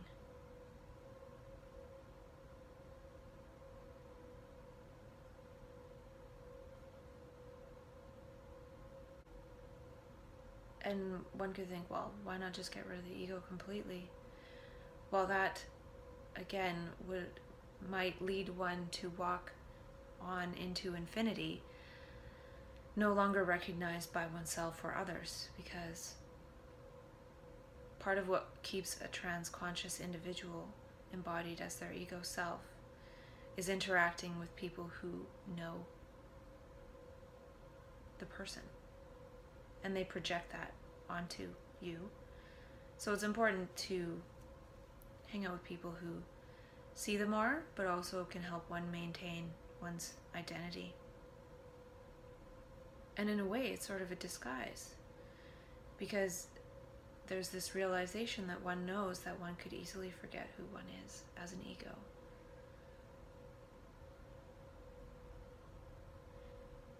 Yet, if that happened somehow, people who that person, that ego, who's no longer the ego, love, would come back and try and help the person remember who they are. And then be like, oh yeah, that's me, yeah, sure. So, I have no idea what I'm talking about here, but it's kind of a disguise. When one comes back from trans-consciousness, we need to remain in disguise. And it's not disguise as some big hidden thing. It's more disguise. It's removing the guise. So we're trying to actually remove the guise of others by remaining in disguise ourselves, by remaining as our ego and not being like, I'm just Jesus. That's like of no value. People don't understand that. When you think about Jesus, he said, be as a child. He didn't say, talk about me all the time. He didn't say, walk around like I do and say these same kind of scriptures. He said, be as a child, which is be random, be synchronous, be silly, be ridiculous, be in the moment. This whole process definitely has something to do with vision. Usually when I'm in so-called psychosis, and it's right before I'm hospitalized, I have trouble focusing. I actually feel like if I'm doing something, I can see in front of me, but I can't see in front of me. It's really weird. I feel actually blind, even though I can actually see. And maybe that's part of it actually, is that when we're in our ego consciousness, we're blind, but we can see. And that's why when I'm coming to the end of the process, when I'm reconnecting with the ego way of perceiving, which isn't perceiving at all, it's recognition. So part of recognition is actually blindness, because we're always seeing the old. So I think that could be why all of a sudden I feel like I can't see. I can't see what's right in front of me. And it's because I'm going back to that ego consciousness. It's really weird to actually feel like you can see, but you can't see. Normally, I think in ego consciousness, we can't see, but we think we can see. But to be in that state where you can see, but you realize you can't, is really weird.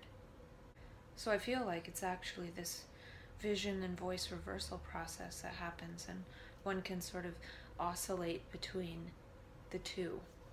And it could be that when one first goes into mania, the vision and voice reversal is very strong, it's very meaningful, very high, and then when one comes down, it's very low, and then the oscillation evens out over time.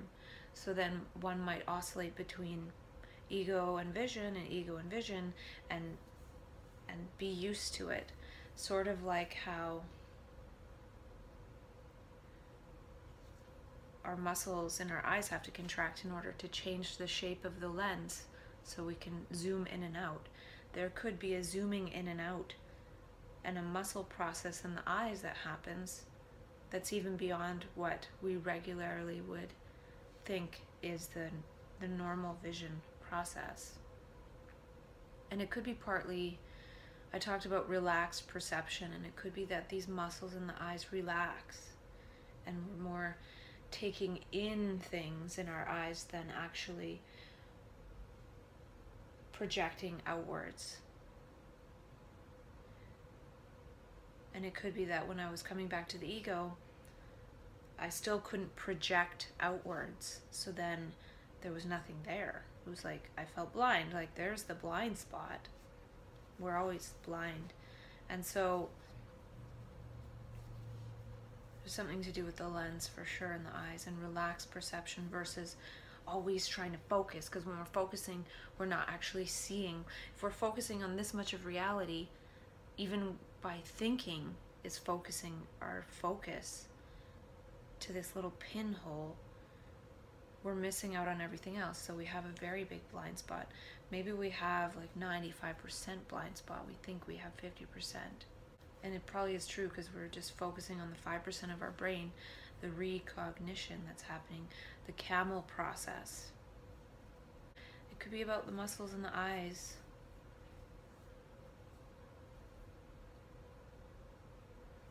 And as that wave comes in and takes one over, I've experienced each time I've gone into so-called psychosis, map consciousness, trance consciousness, that it gets easier each time, and it's shorter, and it's almost like the wave is going like this over time.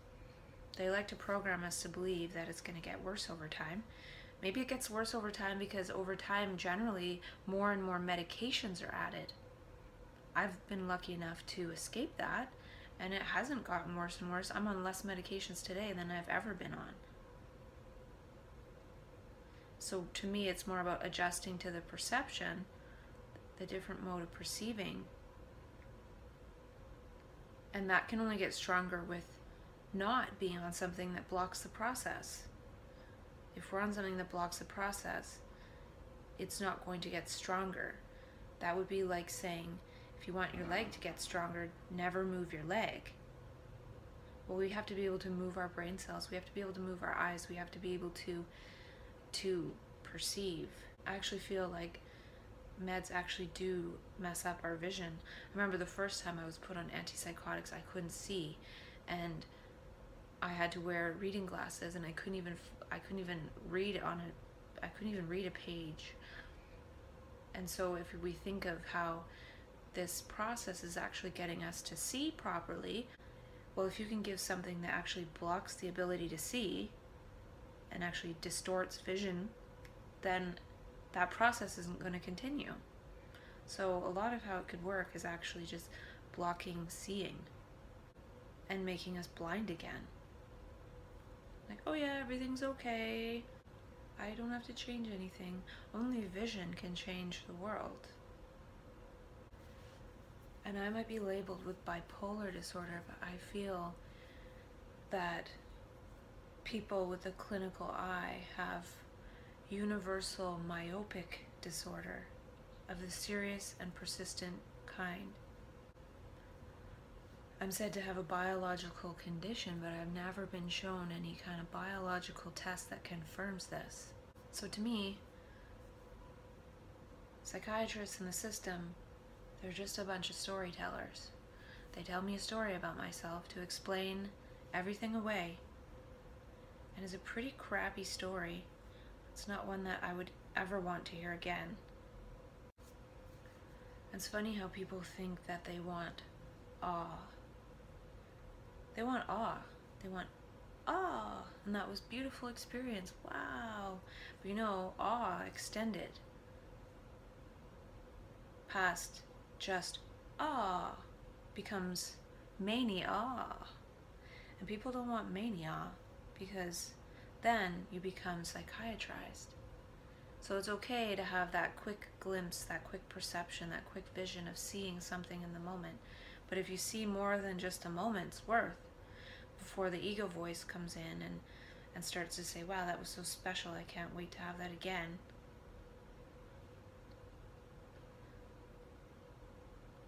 then you will be medicated. So be careful what you wish for.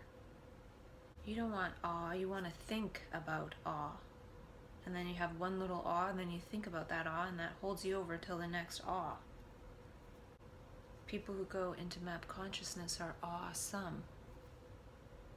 They have some awe.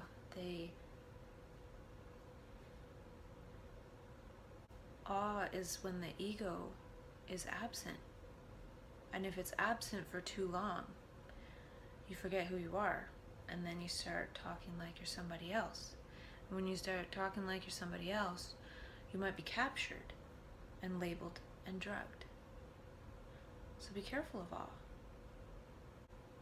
Imagine if we were all saying out loud what we were thinking in our head. We wouldn't go out in public. And likely most of those thoughts are not anything related to awe. So when we have this constant stream of non-awe, how do we expect to experience awe? It's because we want a certain experience of awe that we miss awe. Because awe is always something different. So even if we do have a moment of awe, forget it and move on. I was talking to a friend about raw food and cooked food the other day, and I was thinking that a transconscious brain is kind of like a raw brain, and an ego brain is sort of like a cooked brain. It's fried. It's fried with the wires in it. I feel like map consciousness and transconsciousness changes what we're tuned into. So we're no longer tuned into the wires of the ego. We're tuned into everything. It's like we have infinite little antennas in our brain for anything and everything instead of a few big deep wires of desire. And we really want richness, we really want change. Yet change only happens in the brain. And when we're wired, we can't change. And then when we're wired, we think that we're this me, which is the wiring. And then we think that the me has to do something to change the wiring, so it tries to do something to change the programming. instead of just being and seeing. We treat our brain like it's a muscle, like we have to contract it in order for it to work, in order for it to be held up. But it's more like connective tissue. It's more like a fluid matrix. It's for seeing connection. So we have to tune into something else. And then we see we don't make the rules. But when we're in tune, we might uncover the rules and be able to play with those other rules and then master them. Master this other energy that moves us. To me, map consciousness and trance consciousness is like reverse flow. So there's people trying to learn how to get into flow. They're sort of learning the rules to get to flow. Whereas people who go into map consciousness spontaneously go into flow to learn the rules. So you can either be ego consciousness and sort of progressively learn to train oneself to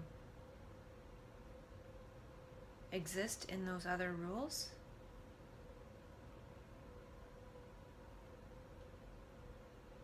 or one can be just sprung into it and have to try to learn the rules while they're in it. It's more difficult to be sprung into it and learn the rules by trial and error, and that's why it's sort of like being a kid again, because kids sort of explore and grasp at things to learn the rules, whereas by taking a course, it's like, oh, somebody else knows the rules and they're just going to tell me. It's sort of like trying to tell a kid how to walk versus just allowing them to learn how to walk. If people who want to take a flow course were able to see, then they wouldn't necessarily need a how-to. How to flow is how to see. Yet, how do you teach how to see when seeing is just seeing? It's something we take for granted.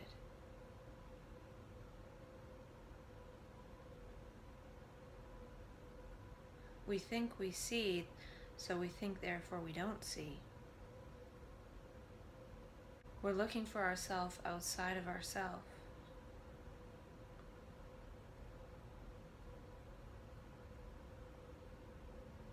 We're looking for the one that looks. We're looking for the one that sees. And the one that sees flows. You don't have to have any kind of how-to. Once you know how to see, you don't need any how-tos. People who go into flow spontaneously through map consciousness or trance consciousness are medicated out of flow. It's sort of like they can't stop the flow from flowing. And it's a confusing place to be, because to flow is to not know. I think I know, therefore I don't flow.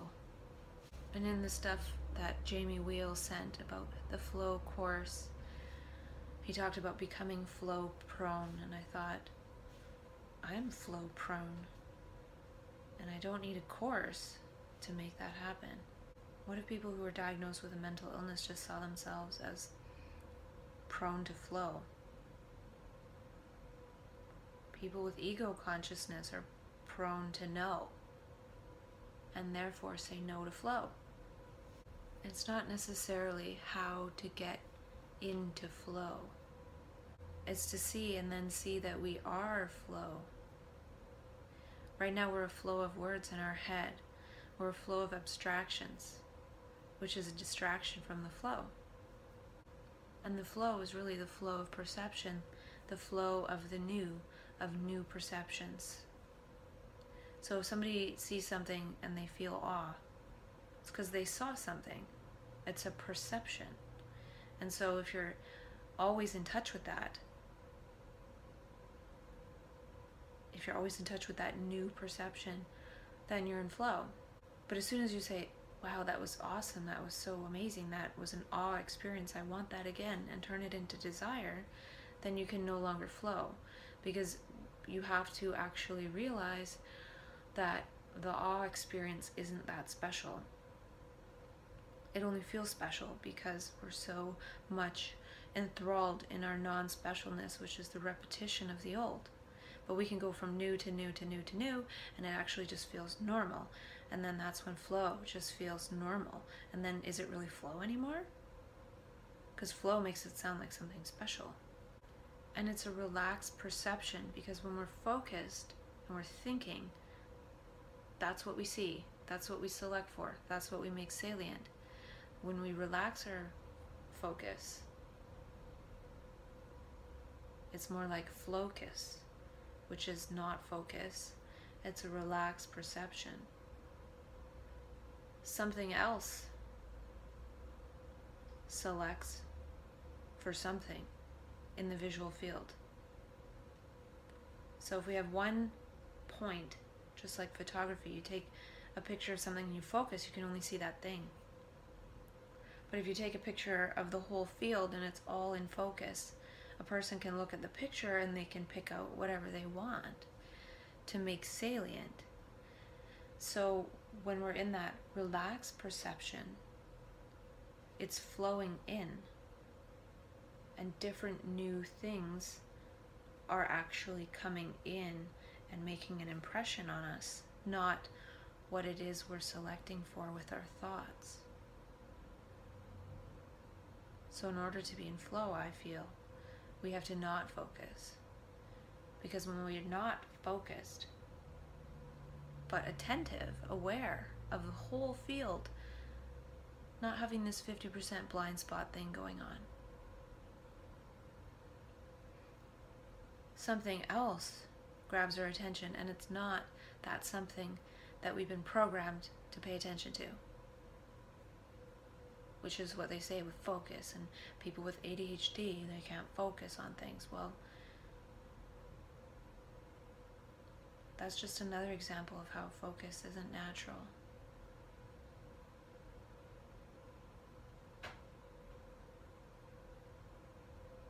Nature doesn't focus, it becomes expansive, it becomes more complex, it becomes more beautiful. When we specialize, we no longer have special eyes. We don't have the eyes that can see anything and everything.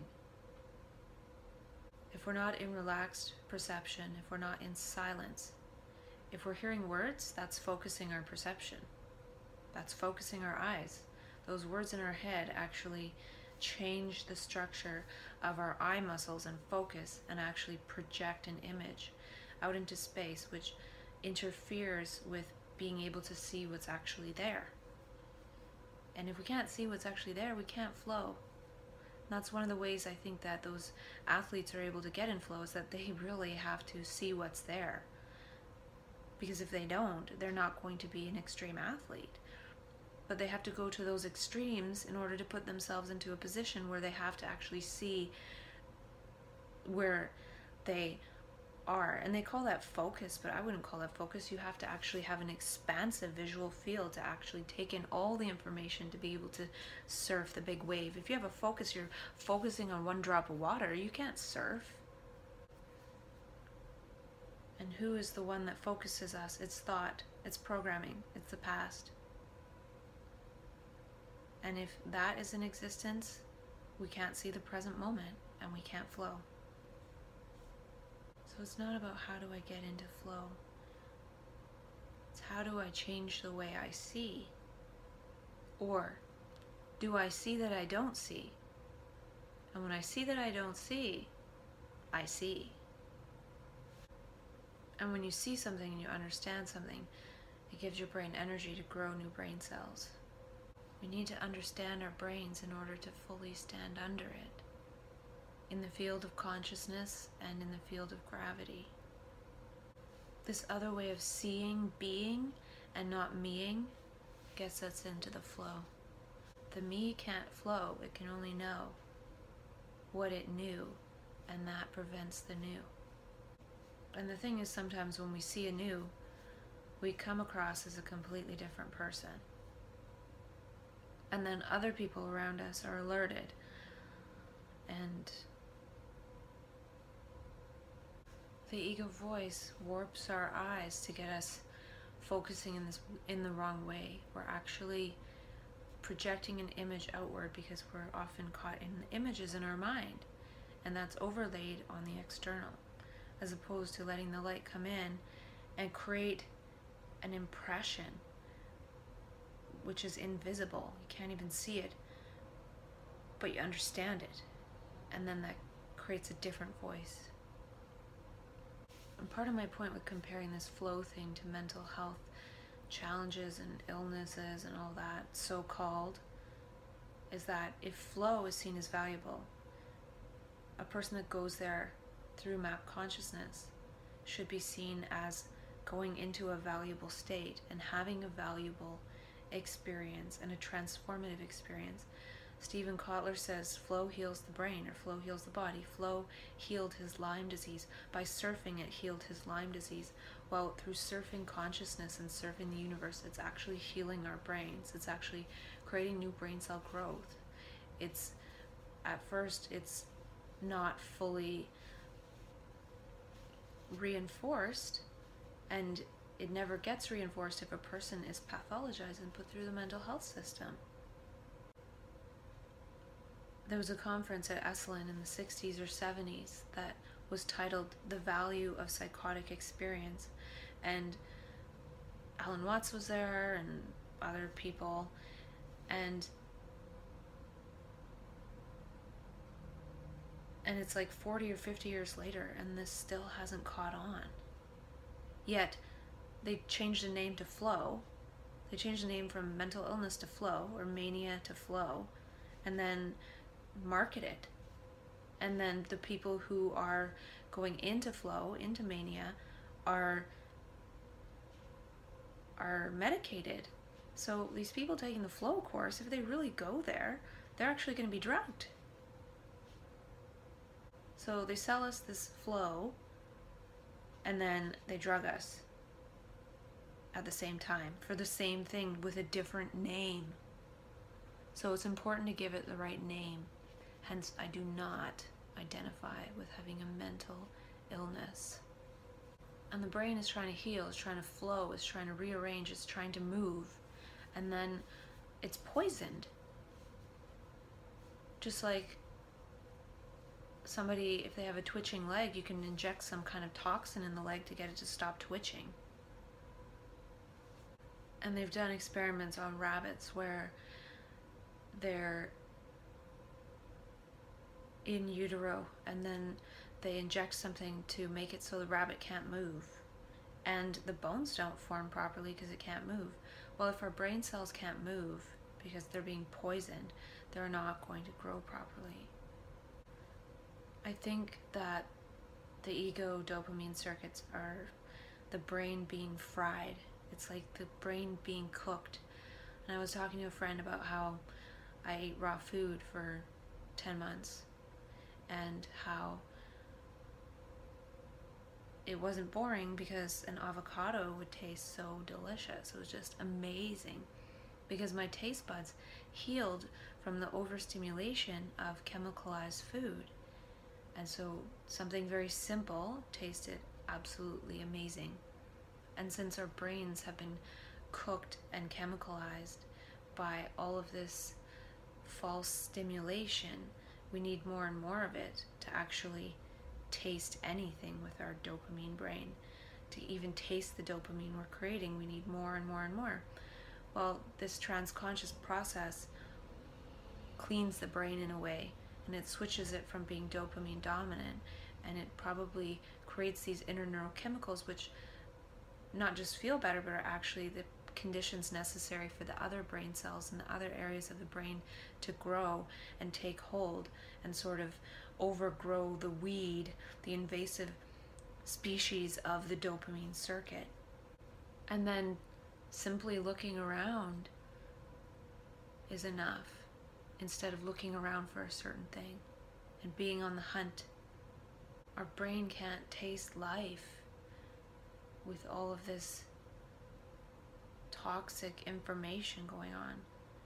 It's turned our brains into toxic information receivers instead of natural enjoyers of simplicity, which isn't boring. It's actually very complex. It's natural, but it's beautiful. And this simple perception, which is rich, is actually what's needed to restore the earth, because in our simplicity of seeing, we see the natural beauty and complexity that Gaia is producing and allow that to unfold just as much as we harvest things to create our human structures, which actually reduce the complexity. So our simple perception is needed to restore the complexity of the Gaia sphere.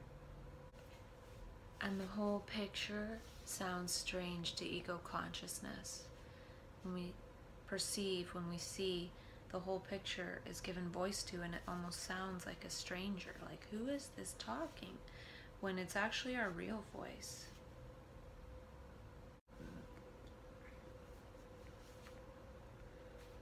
I wonder if the map consciousness, trans-consciousness process is a different biorhythm, and I've already talked about that.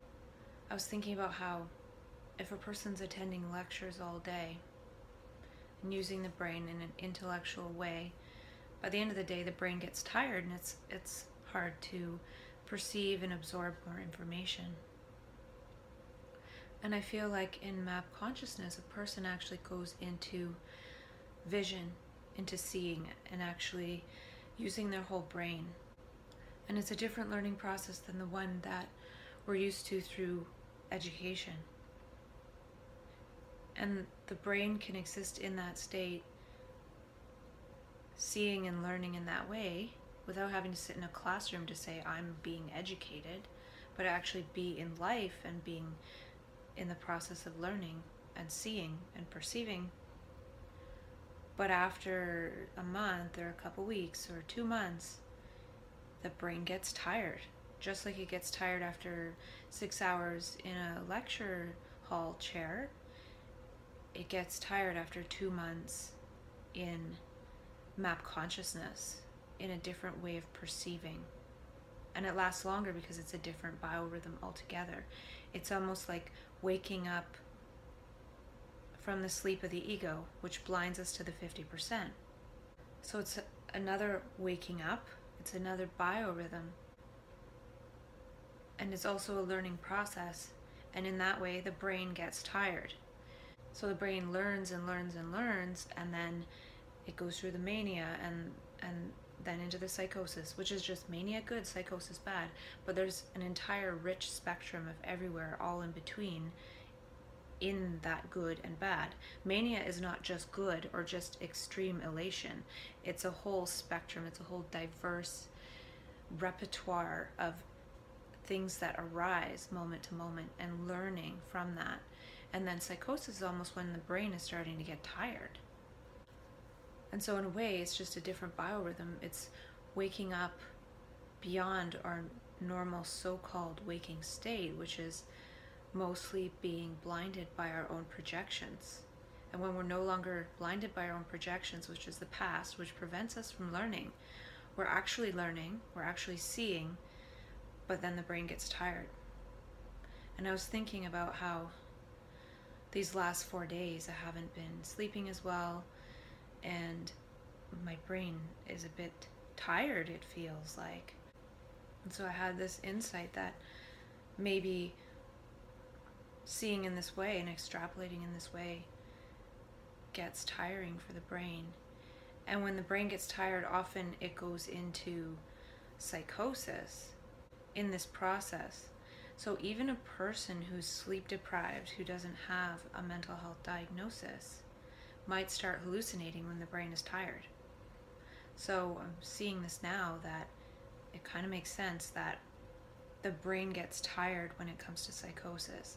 And the interesting part too about map consciousness is some people sleep like 2 hours a night or don't sleep for days because the brain is so awake and it's not used to being that awake and perceptive.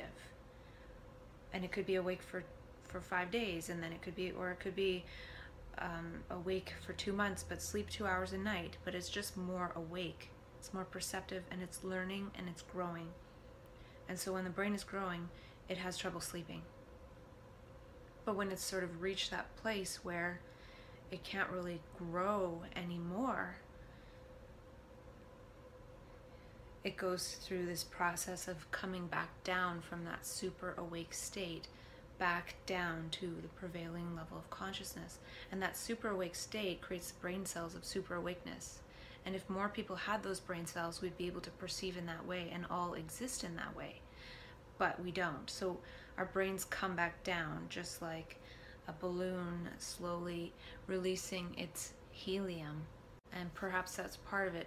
There's less oxygen in the brain. It can't be oxygenated as much anymore. So it starts coming back down. It starts to hallucinate, just like somebody who doesn't have any kind of diagnosis.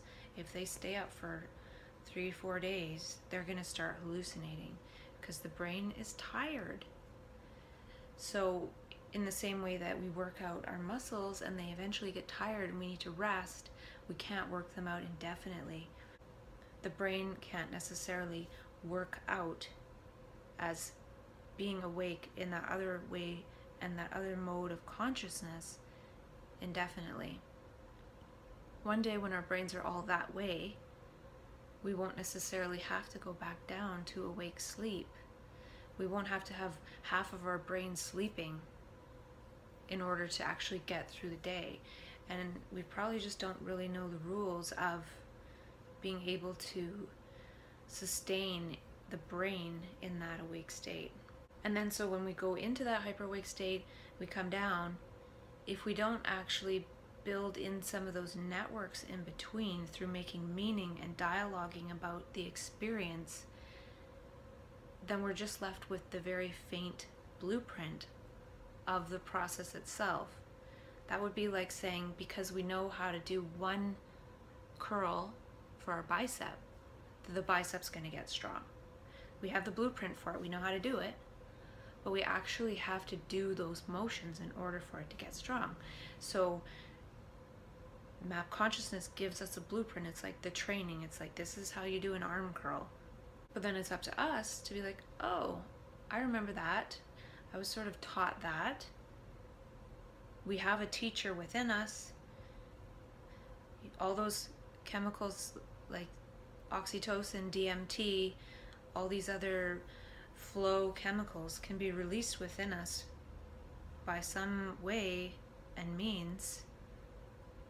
And then we have that inner teacher, we have that inner wisdom, and we're moving about reality in a different way, creating different neural connections. But then when we come back to sleeping awake, regular ego consciousness, we need to embody that which we were given the blueprint for.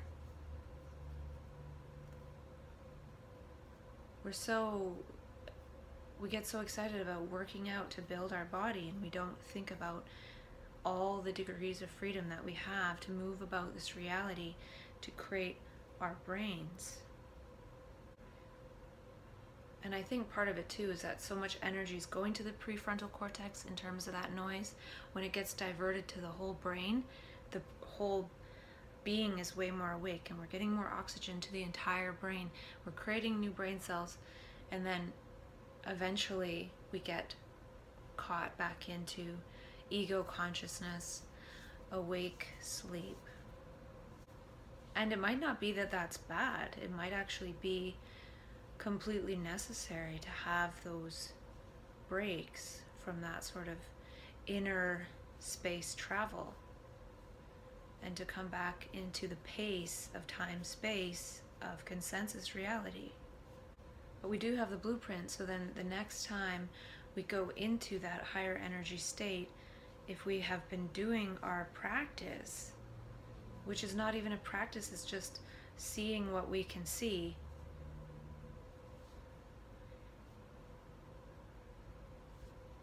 activating our brains ourselves without having to wait for that energy to come in and do it for us. It gave us the clues, it gave us the map, it gave us the rules of the game, and they're embedded in our brains. And so really coming back down is just rest. They're always changing the rules for people that do peak performance. It's work out 5 days a week, rest 2, work out 1 day, rest 1, work out really hard, work out really slow, work out, like they just keep changing it. And it actually could be that the point is just to keep changing it, not to actually get stuck in one thing. And so even the process of map consciousness keeps us from not changing. It changes us. It doesn't make us defective, it makes us diverse. Consciousness is trying to diversify itself. So I'm wondering, since I've been talking so much to myself, the other day I had to create my Ascended Master repellent. I might have to put Jesus on there too. Stay away, Jesus.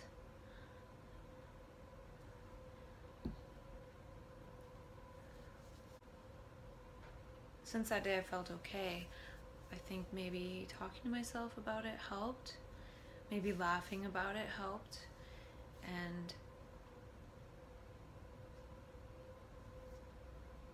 And also seeing that my brain is getting tired and maybe soon I need to rest from self-dialogue, or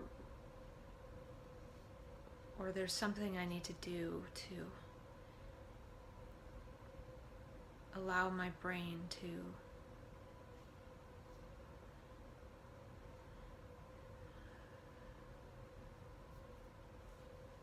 get the energy it needs. And actually I'm wondering if too much energy is being diverted to my brain and less to my body, because I went ice skating twice and both times just totally fatigued me. And right now I'm feeling fatigued just being awake regularly. Usually I wait until I have a day of feeling kind of low to watch Netflix or something, which is like once every month or 2 or 3. I'll watch like 2 documentaries and 2 movies or whatever. But I'm thinking that putting my brain into passive mode might help divert some resources back to my body.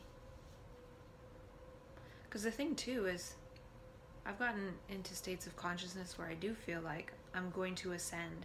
And when I feel like I'm going to ascend, I feel like I'm going to become disembodied, which translates into maybe ending my body's life.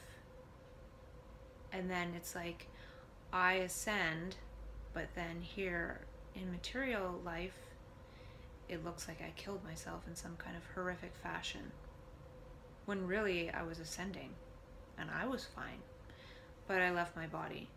So I would like to stay in my body actually.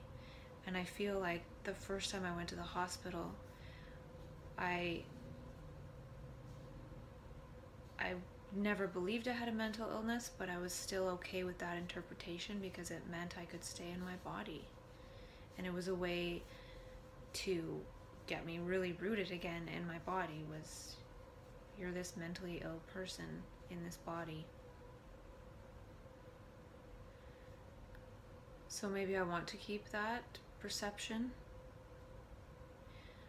For example, if I start to have distress where I'm thinking, I'm ascending, and it's feeling scary, I could take something to stop that. Like I could take Seroquel to stop that from happening. So does Seroquel stop psychosis, or does it stop ascension? And that would be interpreted as taking medication for my mental illness, whereas I interpret it as taking this chemical in order to slow my brain down. So consciousness doesn't actually leave the brain. So that's a reframe for sure. I was saying in my last video that an extrapolation came to me later, and it feels as if that is delayed extrapolation. Thought that sounded kind of funny. And I was thinking about how if we already think we're seeing, the body turns off vision. So when we have this fake seeing process of our past projections going on, the body actually turns off vision. It turns off actual seeing. And it has to, because we're projecting something into our visual field that's interfering with actually seeing. So it naturally turns off the seeing process. And then we think we see, but we only see what we think. And what we think is very limited compared to what is out there. And compared to what is in here. So we don't have access to the non-linear, we don't have access to pattern recognition if we are superimposing the linear with our past thoughts. I feel like the brain cells of map consciousness, of trans consciousness, are created like a matrix. So at first the perceptions are sort of spaced out and they're not really that connected, but it's creating this matrix of brain cells. And then as we're able to fill in all the gaps through perception and self-dialogue, other brain cells grow and strengthen that network of holistic seeing and pattern recognition. There's similar patterns throughout the universe, so once you kind of see the pattern or how the pattern patterns, you can extrapolate the patterns. But it starts with these really out there perceptions, which are usually called hallucinations and delusions, but it's really just the brain starting to fill in this diverse matrix of things, so it's not necessarily related to the present moment. And then once it fills in enough of that matrix, then we can really see the present moment, because we have this whole holistic brain that we're using instead of these few wires in the prefrontal dopamine cortex. If I have out there perceptions, I've had thousands of perceptions that are sort of within, and this is a new epimimetic and endomimetic structure that's mirrored in the brain. And then there could be ones that are slight outliers, and I can actually prune them by seeing they're not part of the pattern. Can we see what our brain is doing? When the brain is projecting tunnel vision of past ego thoughts, how can it see what it's doing? The brain is what it's doing. And right now it's being used. So our wiring is tunnel vision, no matter how we try to program ourselves. And the thing is, when we try to create new habits and programs, it's just another program. The program is trying to reprogram itself. And if we can see this programming and the nature and the structure of it, that which is seeing the program is something other than the programming. And that's the only step.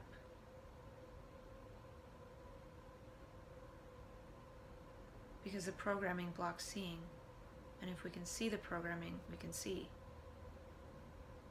It's not about changing the programming, because it's programming that changes programming.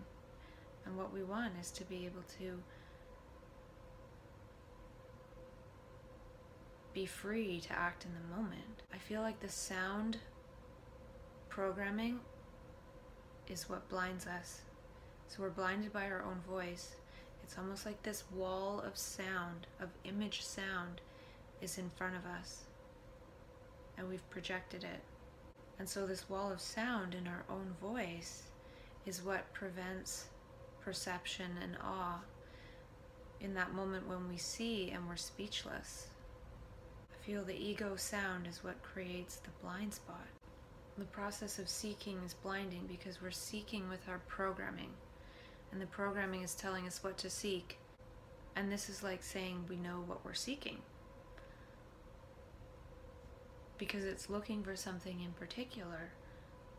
It's looking for that which it seeks, when really what it's looking for is that by which it seeks, which is seeing itself.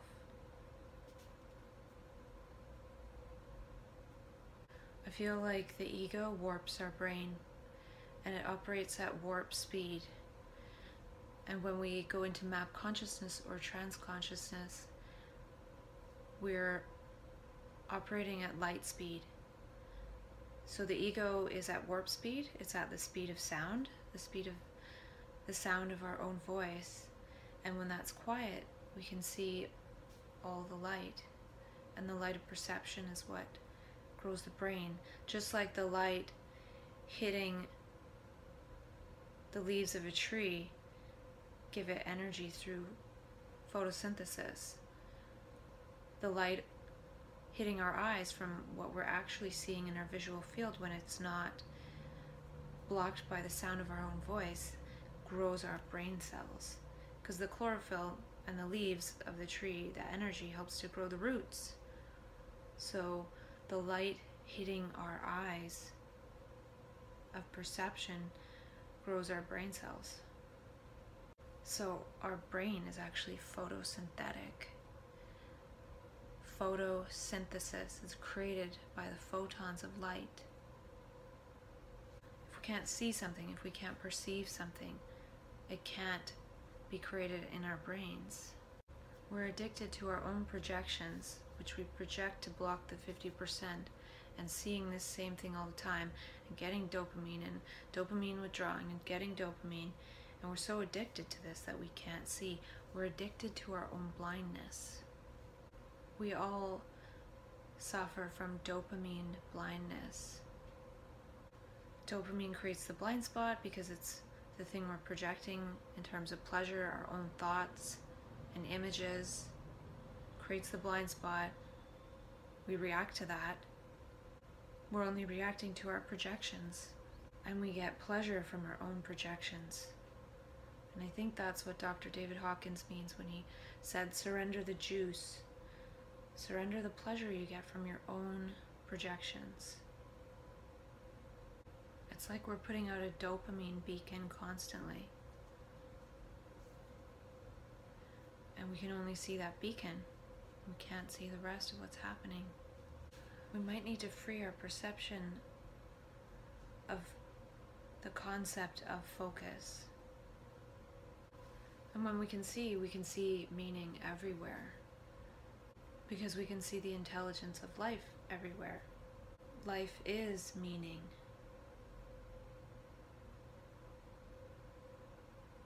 Everything has meaning. We just can't see it because we're chasing a particular meaning.